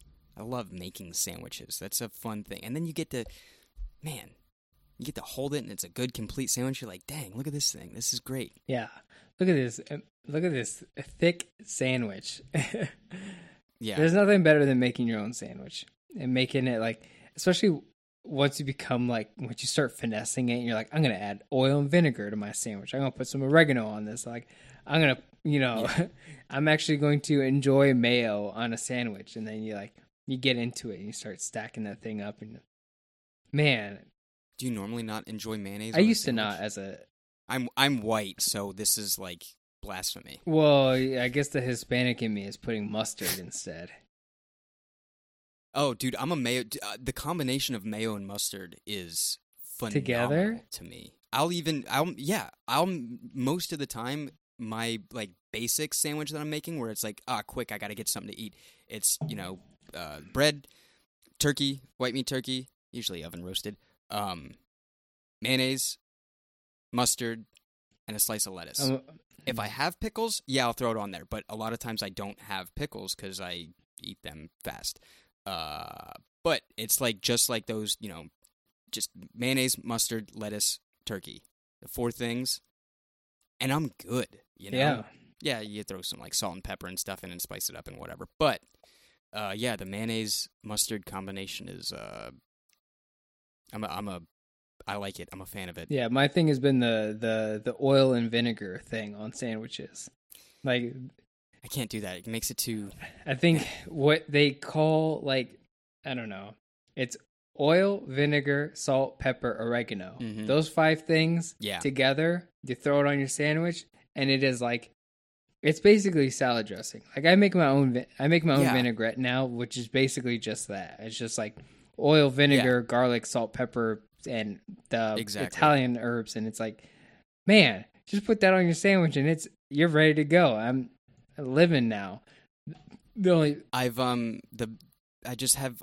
had bad experience with that because every time I do, in the past, the times that I've had to do like the oil vinegar that combo, it's been at a place, not me doing it. So, I mean, it tastes phenomenal, but I'll get 3-4 bites in or whatever, and then towards the end, it's the sogginess, and it's like that is not appetizing to me. It's like, I love it when it gets like soggy. I see, like I can't do the soggy, like the vinegar. No, soggy, yeah, I can't love do. that. Oil soggy I can, vinegar soggy I can't I can't do that. There's a Hispanic But dish. like ketchup or mayonnaise mustard soggy, yeah, I can do that. But not vinegar soggy, and I don't know. Maybe I just have like a weird thing about vinegar. I don't know. Yeah, because I love it. Because I love bread getting soggy with vinegar. And there's a Hispanic dish is a pan con bistec. It's bread with steak, and like what ends up happening is you cook off steak in like oil and vinegar and like these sautéed onions, and there's so much of that jus left over that you end up just like you have your sandwich that's just a flat steak with the grilled onions, and you dip it back in that oil and vinegar, and the bread is soaking up like an au jus sauce. Did you say au jus? Yeah, but it's not au jus like how most people think of like that dark beef stock, balsamic, like that beef stocky kind of au jus. It's just like it's a more vinegary au jus. It's just oil and vinegar, really. It's mostly vinegar, and you're dipping it in that, and like that Cuban bread is just really soaked up in that stuff, and you're like, man, I love that. And so a lot of times it's like I'll cut the bread and I'll just leave it in there, like both sides cut, like laying in there, and then you put this in, and it's like it's just a soggy bread sandwich mess. I mean, well, like I can do the oil soggy. Like I'll take French bread, Italian bread, white, whatever, and you dip it in like the the olive oil and oregano mixture. That's just like what you do. It's just like the basic like oil dip. You just get the splash the EVOO, you get the oregano in there, you put some other complete seasoning in there, and it's like you just go to town. That is solid to me. I like that. I think it's just a vinegar thing. Because there would be a time where like too much barbecue sauce is way too barbecue sauce for me, and it's not barbecue sauce at that point. It's like more ketchup, and that's such a turnoff because that's like just vinegar. It's tomato vinegar. It's like I don't want any part of that. Even ketchup can be like that. Sometimes ketchup itself can be too vinegary or it can be too sugary, and I'm like, you people eat this stuff? It's taken me a long time to love ketchup again, and man, ketchup can really put you off. Like you can have one bad experience with ketchup, and you're like, fuck ketchup, man. Yeah, you really can. Absolutely. So thank you guys for listening to us talk about sandwiches. We promise we're moving on now, but if you enjoyed it, let us know, because we can talk sandwiches all day. Yeah, one day we'll start a new show. Speaking of starting a whole new show, here's the Steel and Stone clip, which I guarantee you someone was like, we need to do this, even though it has no reason to be in this show. This is cool. I'm glad they did this. This is fantastic. I think in hindsight, at some point they were probably thinking, they're really letting us do this. They're really letting us film this bit because it has no weight on the story or anything. They're just... It's like that whole like concept of just what if, Elseworld style. Let's put Cliff Steele and Victor Stone in Columbo buddy cop type 1970s show, Starsky and Hutch-esque. And it's just... You got it down. Everything's down. You get Cyborg with the afro, like New Teen Titans style. Perfect. Yeah, when I first saw this promo stuff, I was like, oh, this is like, it's weirdly like an homage to like Cyborg's original, like, just like that he was kind of made in this era of like, I don't want to say blaxploitation, but like there's this, it feels almost like it's paying an homage to like the origins of the comic book character being created at the time. And I know it's all like just one big joke here, but like there's something I would like to see more of. And it's like, would you like to see more? Perfectly. And I'd be like, yes, I'm clicking yes on this. There's no, I mean, it's on like a broad view of it. Yeah, it's, a joke, a bit, but look at him wearing this sweater. It's everything right. It hits every single point. Like this is, man, I'd buy this show. And one of my favorite buy parts. this pitch. One of my favorite parts is that you see all these scenes, and because the Robot Man suit is a practical suit, is like you have Robot Man's like clunkiness in the comedy of it all, and it works out so well. Here's writer Shoshana Sachi's cameo is right here. The writer of today's episode as a police officer. I believe that's her. Yeah, right here in the hallway. So that's cool. I love that. And yeah, it's like the cigarette sticking out of Cliff's mouth. Yeah. Oh. Here's Niles Calder with the afro. It's like it's hard to put into words at how fantastic this bit was, and the work that it was put into it, and all of it. It's just everything is so goddamn good. My favorite part is right here. The Robot Man, him running fast, him running on the treadmill to like run fast, and it's like like in universe TV production way, because like they're not hiding it, they're not like trying to make it make sense. It really is like whoever is filming this TV show within the show is like, he has to run on a treadmill because he cannot. So it's like he's doing the superimposed, like I'm moving my arms to mimic that I'm moving fast. The $6 Million Man style type thing where it's just, oh man, I love that. It's so good. It really is just so solid. And the fact that it's just like existing all in Cliff's head, like that is, it just fits so perfectly that this guy that's, a robot person is just sitting in a car waiting for his buddy to have sex. He's just like, doing like stealing stone, like that kind of like just mindset is just so perfect. I love it so much. Man. And like, I know the music is supposed to paint this him beating up the muggers as like a strange scenario where he's like, where it's almost like, oh, something bad is gonna happen. But there's just something cool about him actually fighting crime in this moment that I really like, where he's or like wanting to fight crime, like having that idea of like, and that passion of like, I can do something, like we can do this. And also like the idea of the mind of Cliff Steele trying to make amends within himself of, he's realized I'm a bad person.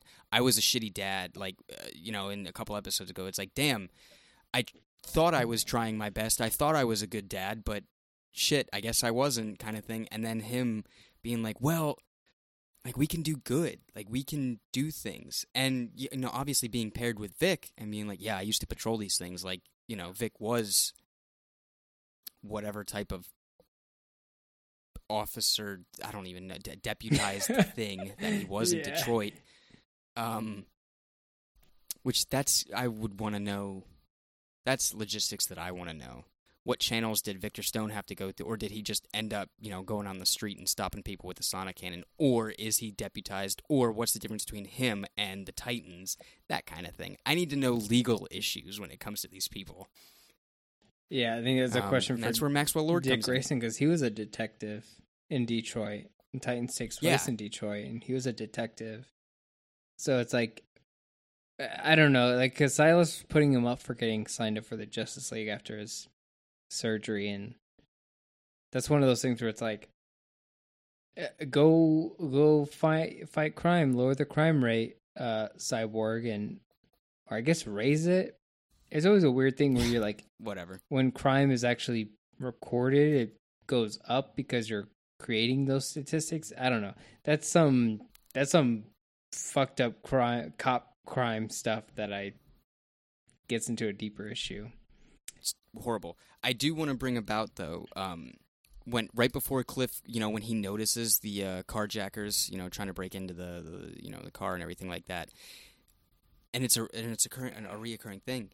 Cliff has this like psych up thing that he does where like he just like kind of like like this like mantra that he repeats, because he did it when he pulled up to his daughter's house and he did the whole and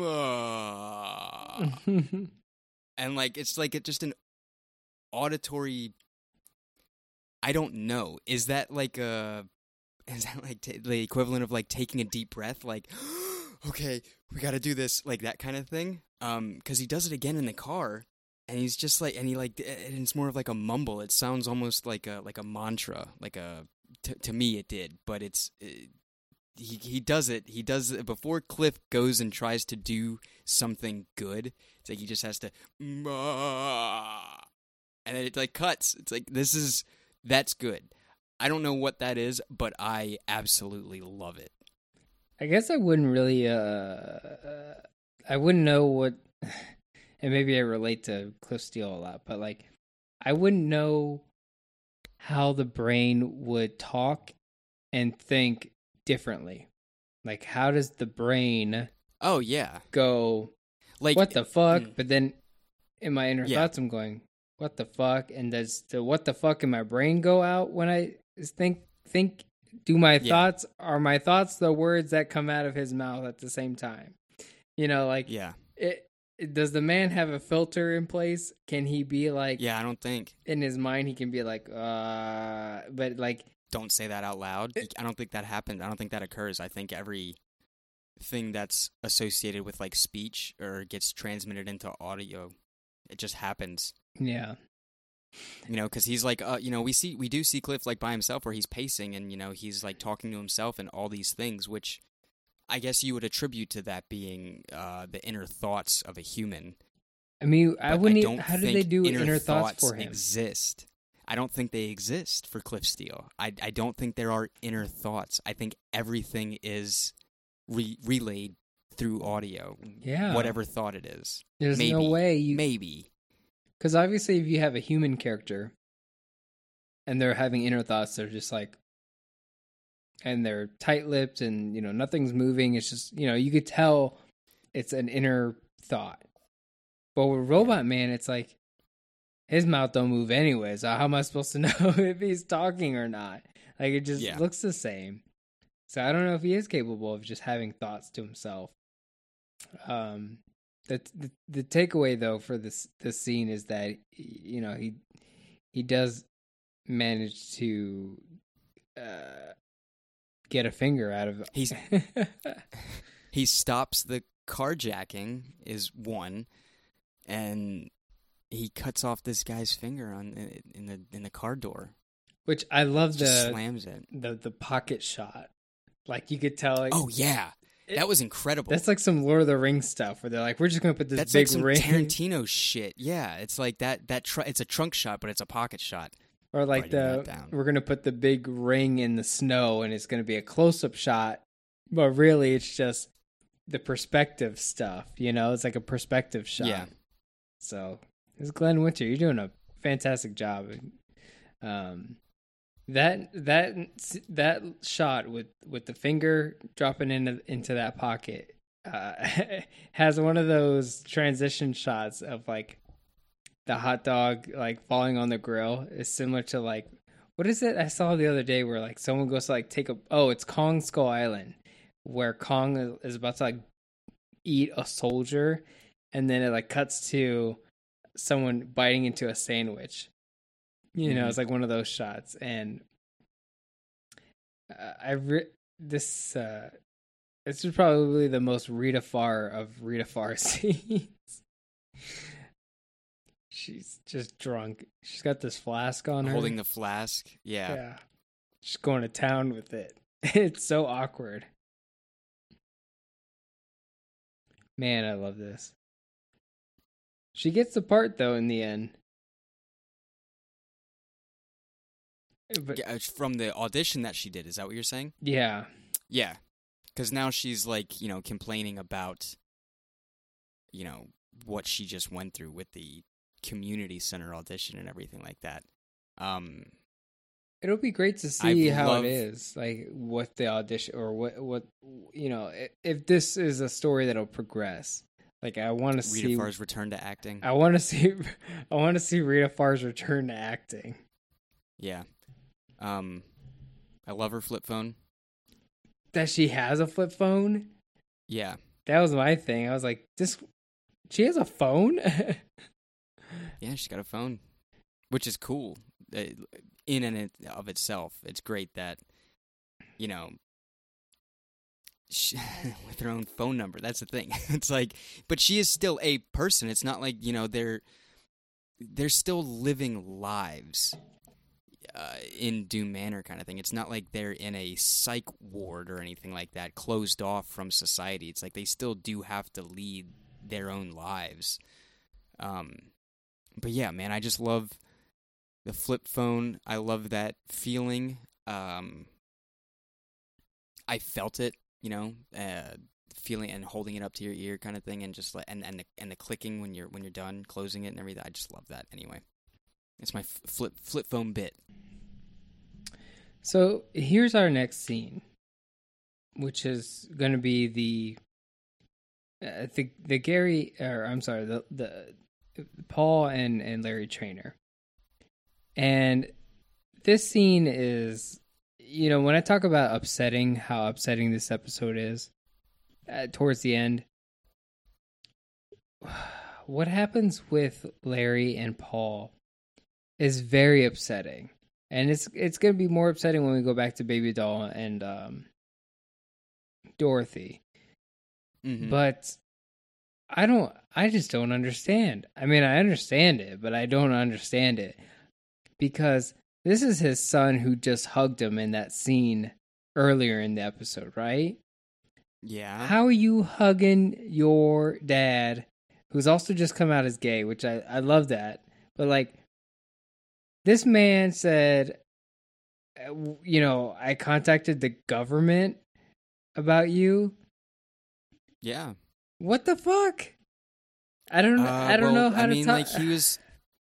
That's who that person is. It's like he is a military man, so like that whole like mindset of control, maybe, trying to keep status quo of whatever the hell you think it is. But yeah, so like going back to the hugging, it's fake. It's this guy obviously can act. He can what do you call it? Great actor. It's an illusion. Yeah, it's an illusion of acceptance and like, that whole thing. 'Cause this is the son that wasn't, sitting up at the bed and doing the conspiracy theories and all this stuff. Like, it wasn't the guy that was longing for the lost dad and believing that, you could, Larry still is alive. It was his wife and his other kid, that was Gary and his wife, and it seems like this time around, like, it's just he did his thing. He went into the military. He served his country. Thinking that it's like, I'm going to honor my hero dad, but, misplaced idea right there. And then, trying to, like, go back to, like, play by the rules. And there's just no love, It's this not, is some like you gotta go back to it. Like, shit. Yeah. Like, he wasn't the one that kept the remnants of the plane in the barn. He didn't subscribe to the conspiracy theories. He didn't do any of that stuff. Skeptical of it all, even. Until you actually see Larry Trainer standing in front of you. Then it's like, he explains it. It's like, I had questions. I had to go to the government and found out that you had escaped this thing. Not even like why did you escape? Not even that. Not even asking for any of this. Not giving anybody an inch. Just like immediately assuming what you're doing here is wrong and you need to get locked back up as your experiment or whatever the hell this, his son thinks he's doing. It's rough. It's rough. Bad dude.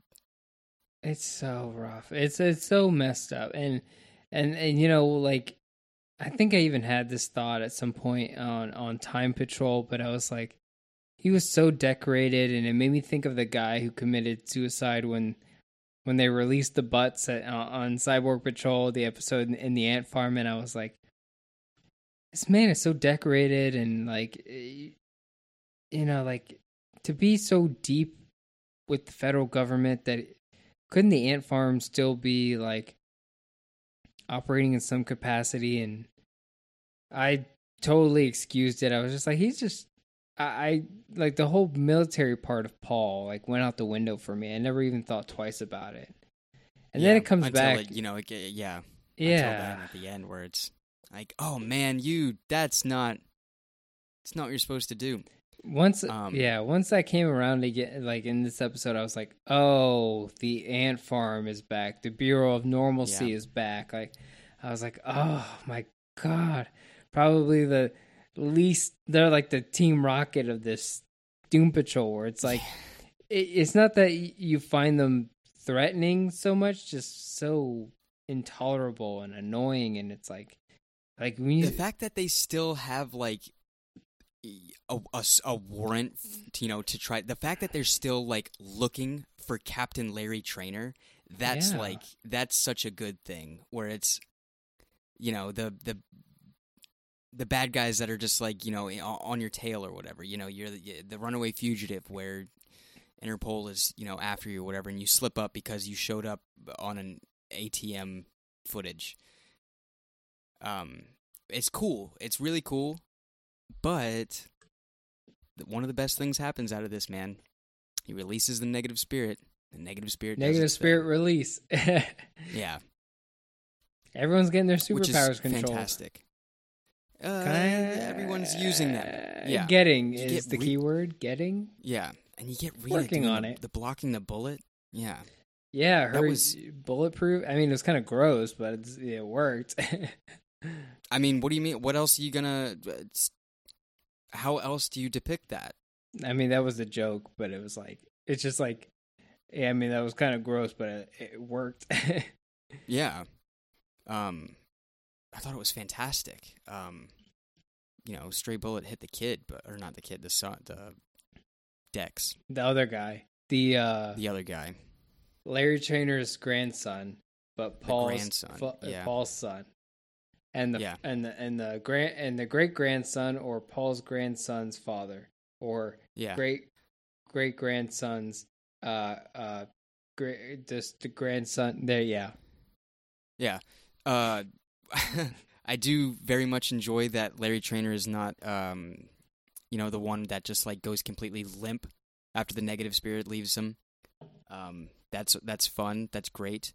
I'm very curious if we're going to learn more about the negative spirit, and like if we will get the Keeg name drop and everything like that, and look into it as an alien species. Curious. I'm not saying that I'm hoping for that. I'm just curious if that's what's going to happen later on. But like as of right now, like what just happened with Larry Traynor and the negative spirit, like this dichotomy that they do, and the fighting style of negative spirit release, come out and just like do the circle around everybody and just, you know, disable and what have you to everybody, just flying through them, picking them up and flying away. Like that's Negative Man. I love that. Yeah, this is comic book Negative Man. Like like at least the negative spirit release and him actually being successful and stopping a bunch of bad guys. Like, yeah, they're getting there in some capacity. And I think the Gerard Way stuff is going to happen in a later season. Right now, there's talks that they're going to film the second half of season 2 and season 3 together, to like not to Pirates and Caribbean, the thing where it's like, oh, we film both at the same time because they're conjoined, but more so that because of the pandemic that they'll just go ahead and film it all together. Because hey, which pirate movie was filmed at the same time? 2 and 3, Dead Man's Chest really? and World's End. Yes. They filmed them at the same time. Yeah. Whatever. So Dead Man's Chest is a great movie. Great movie. Great movie. First one's better, but great movie. It's like, yeah, hang on. Well, no, the first one's better because I think you're right. It's just the argument is Bill Nighy. Like that is the argument. But Captain Barbossa. No, yeah, Jeffrey Rush as Captain Barbossa is fantastic. What they did to the character later on in with the movies, terrible. But Barbossa, yeah, absolutely. That is a pirate movie ghost story thing. Tell Bill Nighy he was born to play Davy Jones. But like, Bill Nighy, Sir Bill Nighy, you were born to play Davy Jones. He does such a good Davy Jones. Anyway, neither here nor there. Sorry. We do come back after Larry, or after the negative spirit is successful in taking Larry and Rita away. The kid's not a part of that, right? The great grandson didn't get scooped up. Yeah, okay. And I guess my I thought he did. My last point for that scene was that I think that Gerard Way stuff is probably a good stuff to talk about in the next season. Like, You're like, oh, I hope we get to, not that I want it to force itself to talk about it, but if we could talk about it later, it would be cool to talk about. And I'm like, I think Gerard Way wrote it. His Doom Patrol run feels like a sequel, so it feels likely that it could be a later seasons thing to talk about. And that way we can talk about the Grant Morrison stuff more, or really to talk about the Rachel Pollack stuff, because that Rachel Pollack stuff gets thrown, it gets forgotten real quick, and then people talk about the 2001 run and the 2009 run and stuff like that. That, yes, we can talk about that stuff as well. But what I really like about Rachel Pollack is that Dorothy kind of like has to take over as Doom Patrol leader, and I would really like to see something like that, and that could really fit in well with Gerard Way stuff and with what they're doing with Candlemaker here, because Candlemaker is this season's villain. So let's get into it. So here's where there's a dispute with Baby Doll and Dorothy, and I kind of wondered this with Baby Doll in the beginning, but I was like, we know the superpowers that these personalities have, but I didn't know the superpower that Baby Doll had. So when she first showed up in the episode, I was like, what is her superpower? Because I know like Lucy Fugue is like the electricity, or like you could say like I think Hammerhead is just pure super strength. But stuff like, with different, who else am I thinking? Like Karen has like mind control. Karen has mind control. So does Dr. Harrison. Dr. Harrison has persuasive. Very persuasive. Persuasion. I'm trying to think like of all of them now without getting too much on a tangent, but yeah. With Baby Doll, I was like, what is hers? And then it's like, oh, I guess she has telekinesis, apparently.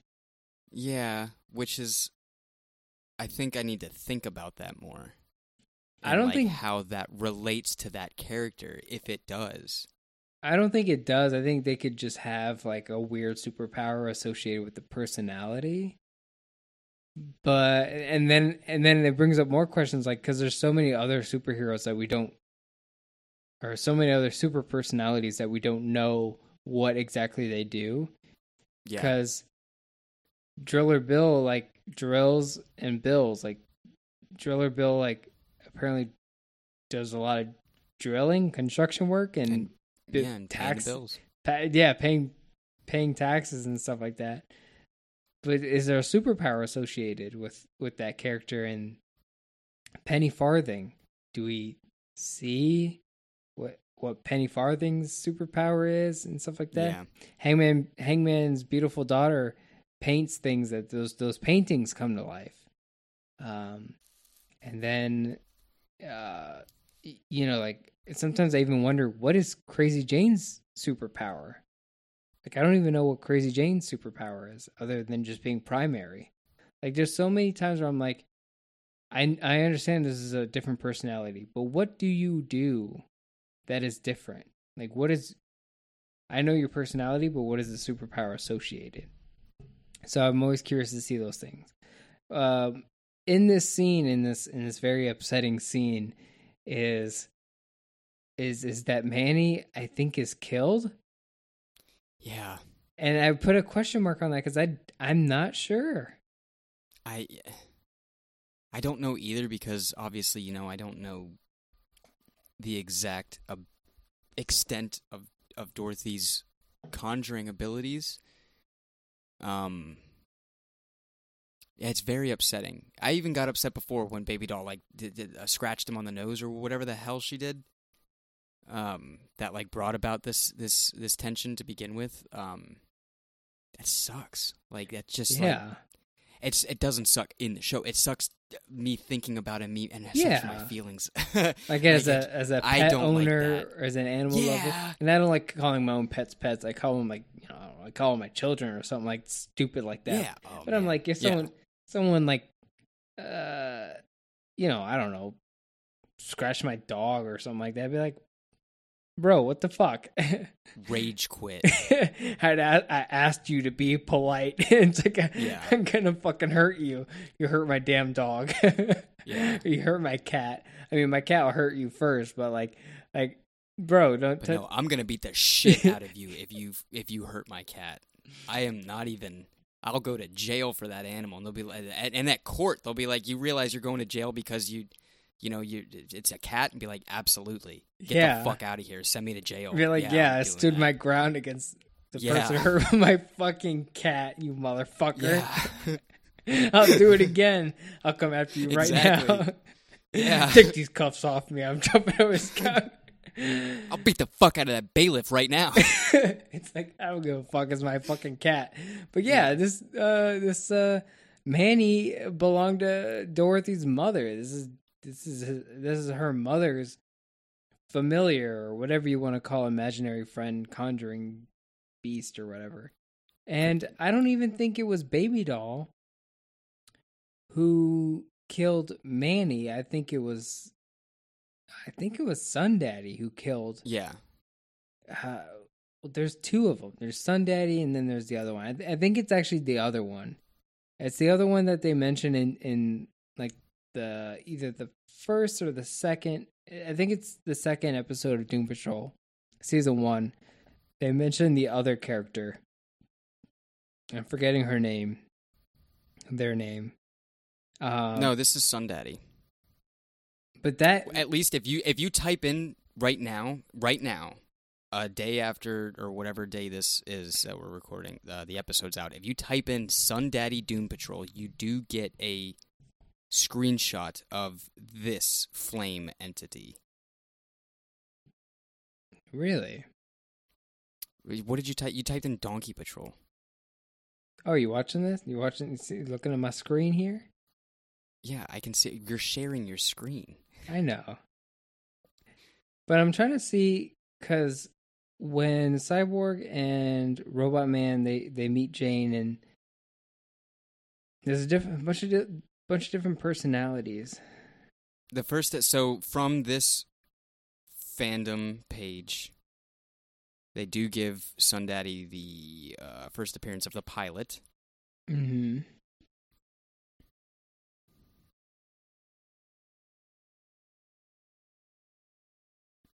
And we can edit all this out. I don't give a shit. But yeah, absolutely. Okay, so what's weird about this page also is that it's not updated to the fullest because it gives appearances of Season 1, Pilot, Puppet Patrol, Doom Patrol, Season 2, Sex Patrol, just mentioned, and it has not been updated to incorporate Finger Patrol. See, I think there's But from two what I different can fire tell- personalities.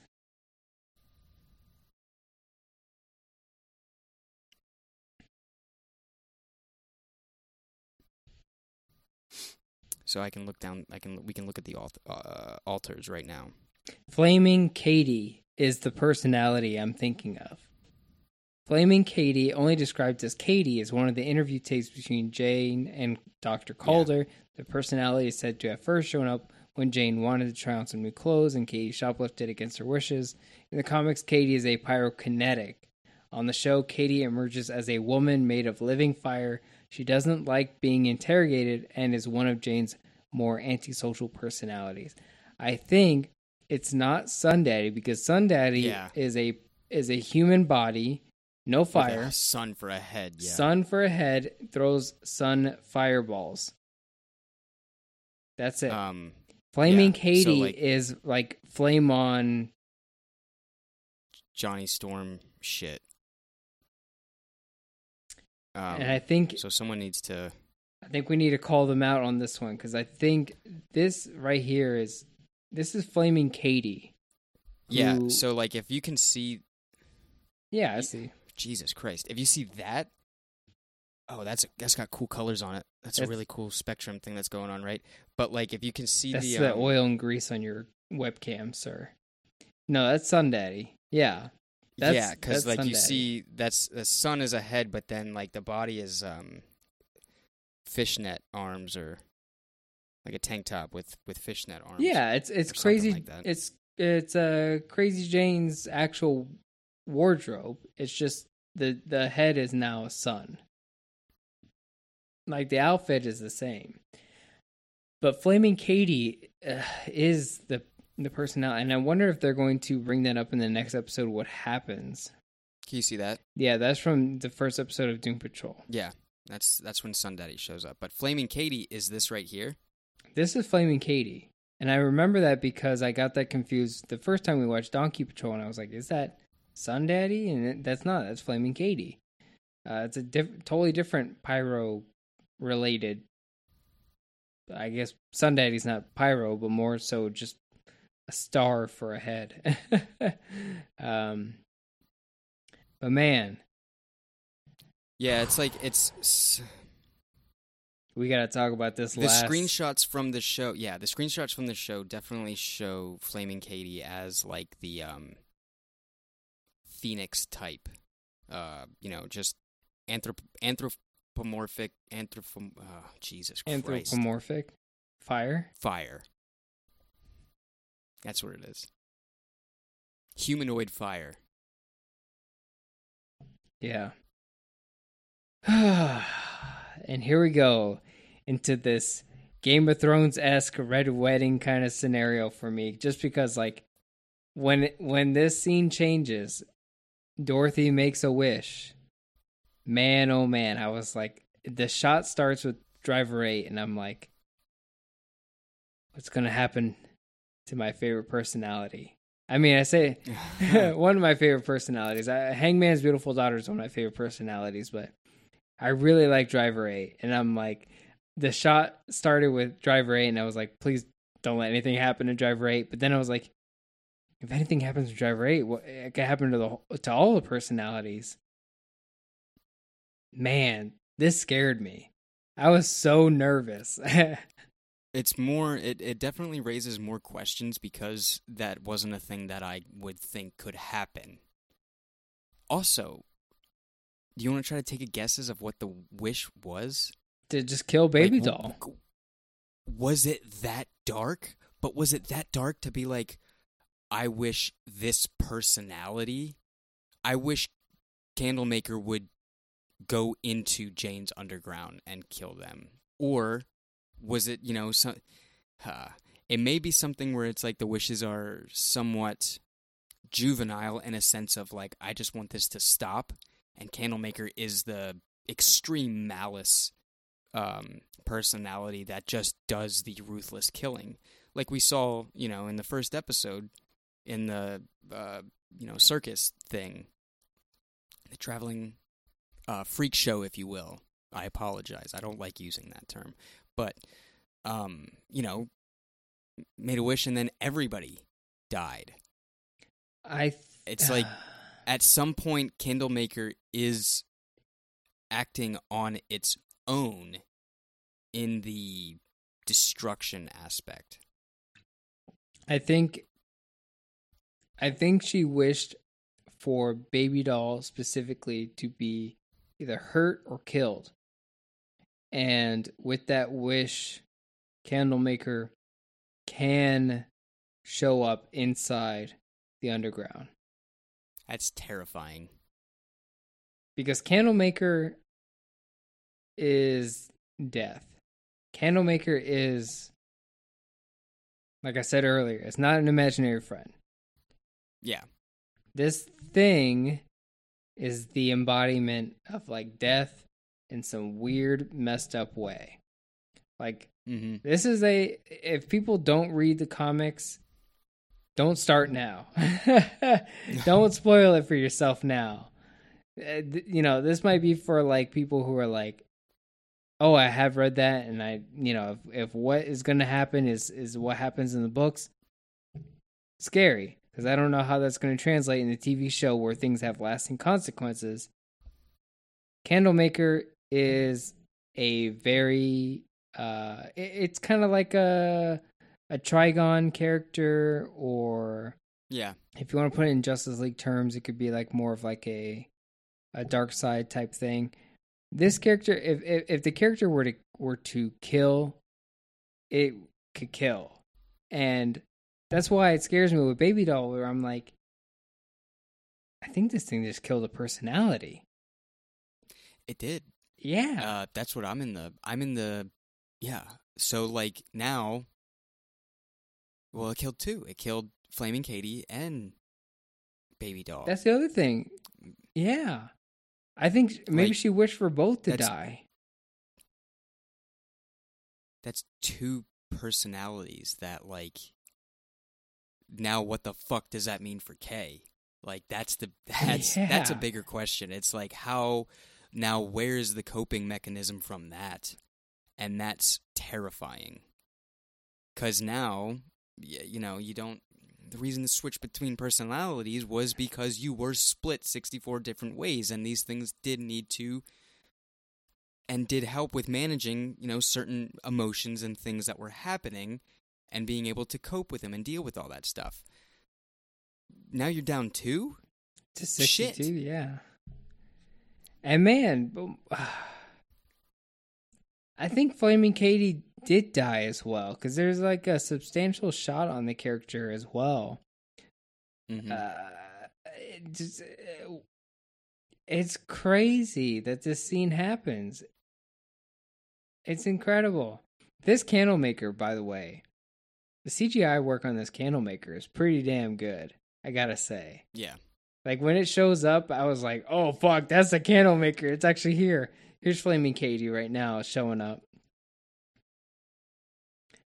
Let me see what happens. Flaming Katie gets thrown out and, like, extinguished. Yeah.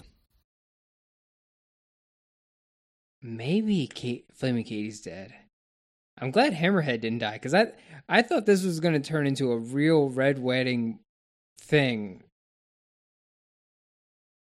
Is that a normal term that we're using nowadays? I'm using it in the sense of, like, not just you, but in, like, do we... shit. Like, is that a valid callback, or is that a valid reference to explain killing off your main characters? Like, is that an accepted thing for people to just say? Like, if you were having a press conference and you were telling someone, like, yeah, we're probably gonna red wedding them, like, yeah, I don't like that. Well, in a pop culture sense, yeah, because this is, in pop culture zeitgeist, you could say, like, this sequel is like The Empire Strikes Back or something, and then you're like, all right, I get it, and it's just pop culture zeitgeistism. The only thing, and usually what makes those things substantial is that they happened first, in a sense. And if you think about the Storm of Swords, is that he wrote that book in like 97 or whatever, right? So, Mhm. like, you know, in the book publication, like, it happened, almost 20 years ago, more than 20 years ago. And so, Red Wedding is a substantial moment in fiction.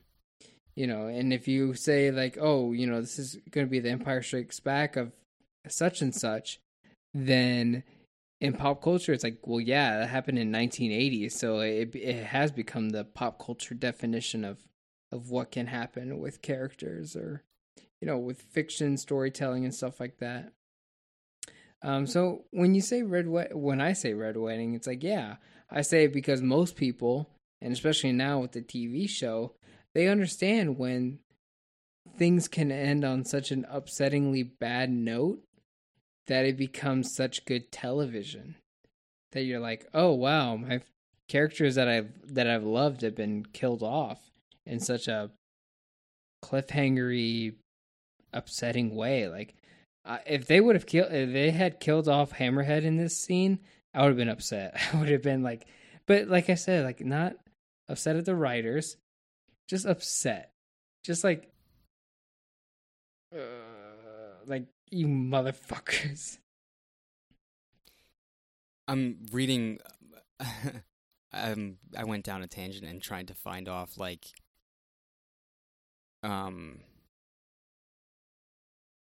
conversations about killing off your main characters and everything like that. And it seems like a lot of these discussions are going back to, like, it doesn't have to be justifiable. And this is obviously opinion based. It's like, doesn't have to be justifiable, but if you show reluctance in it, that makes it mean something. That means you're winning, instead of just like, sorry, you're dead, which is the opposite of the Red Wedding and all of Game of Thrones. You didn't linger on a shot of that person too long unless it was dead to enact remorse or to do anything. It was just like, yep, he's dead. That's a tough one. But okay, perfect example, Count Dooku. It's okay, okay. That's debatable too, because some people don't like how quickly he died. But Anakin still hesitated. That's the thing. Yeah. He was still there, hesitating in the decision to do that. Yes, Count Dooku wasn't a, particularly main character, but the hesitation of killing that person off was there. I don't know. No, you're right.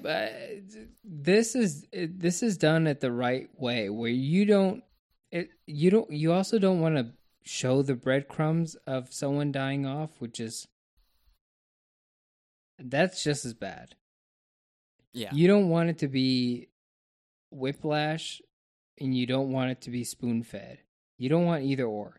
Whiplash is like Gal Gadot's character in Fast and Furious, Giselle, being killed off, and like, I'm gonna jump off this plane and kill myself for your because I'm filming Wonder Woman actually, and I gotta go. Yeah. And so that's whiplash. Like, some of them are spoon fed, and one of the worst ways this show could be is if they spoon fed that there's so much Larry Traynor, everyone's loving Larry Traynor, and it's like, we're just building up to kill him off. That would be one of those things. Like, yeah, I mean, but like, sitting from my point of view, I did not know that it was even possible to kill off the personalities or do anything. Like, I did not know that was a thing, to take them away, to kill them off, to do anything other than keep them in the underground. This is the best other way. than have them still like existing. Yeah, I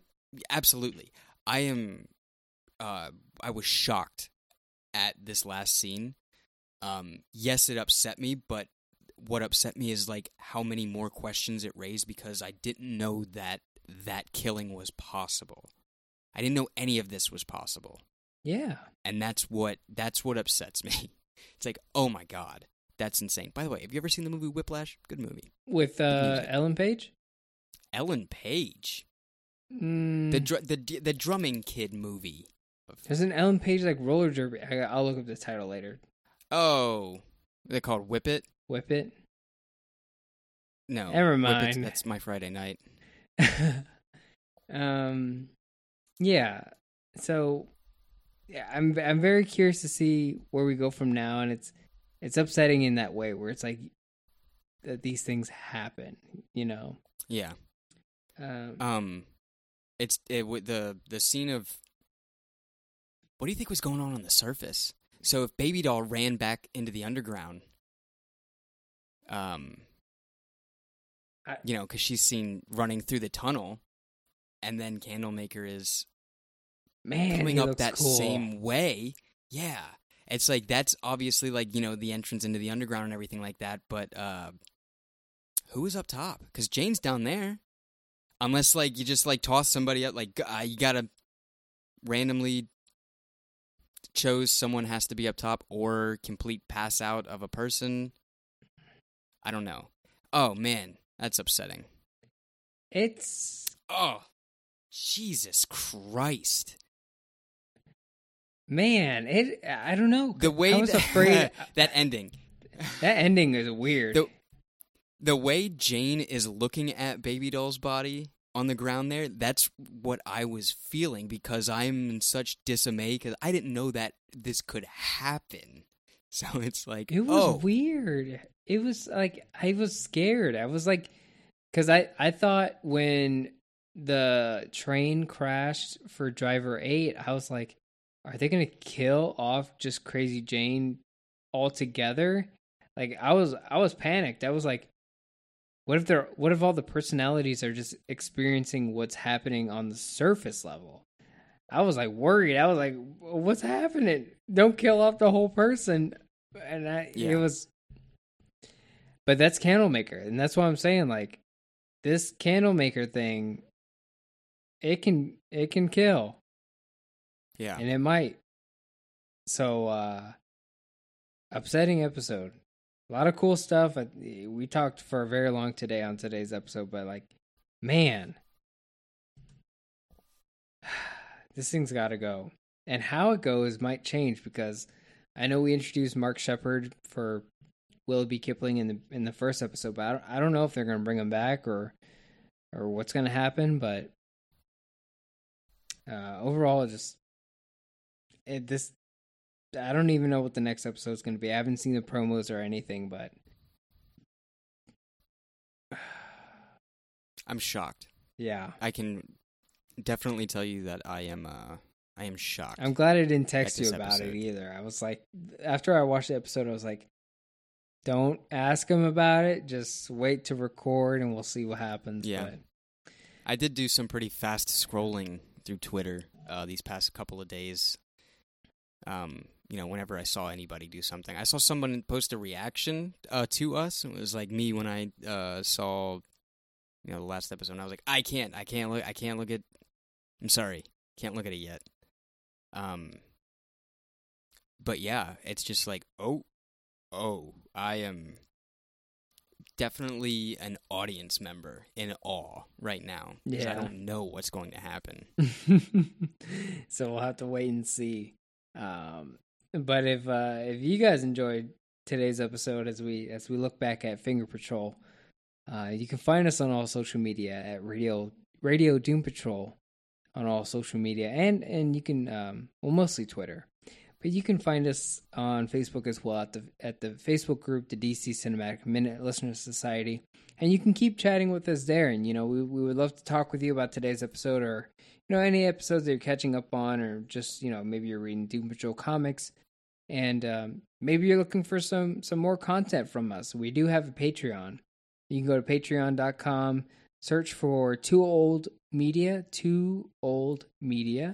and we're doing some Patreon content there, or just ask us and we'll point you to the right direction. But for $1, you can support us, and it's really just $1. That's one McChicken there. You can definitely support us on the show and help us buy new equipment and keep the show afloat, pay for our taxes, you know, all those kind of things. So yeah, hit us up, become friends with us, talk to us. We need voices. And with that being said, DJ, please take it away.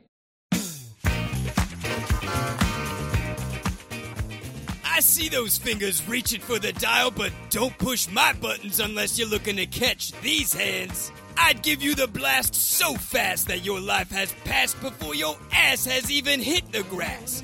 Whack, jack, smack, woo, snatch, scratch, blackjack, racetrack, here we go, flapjack, and still coming back with more episodes of Doom Patrol Radio.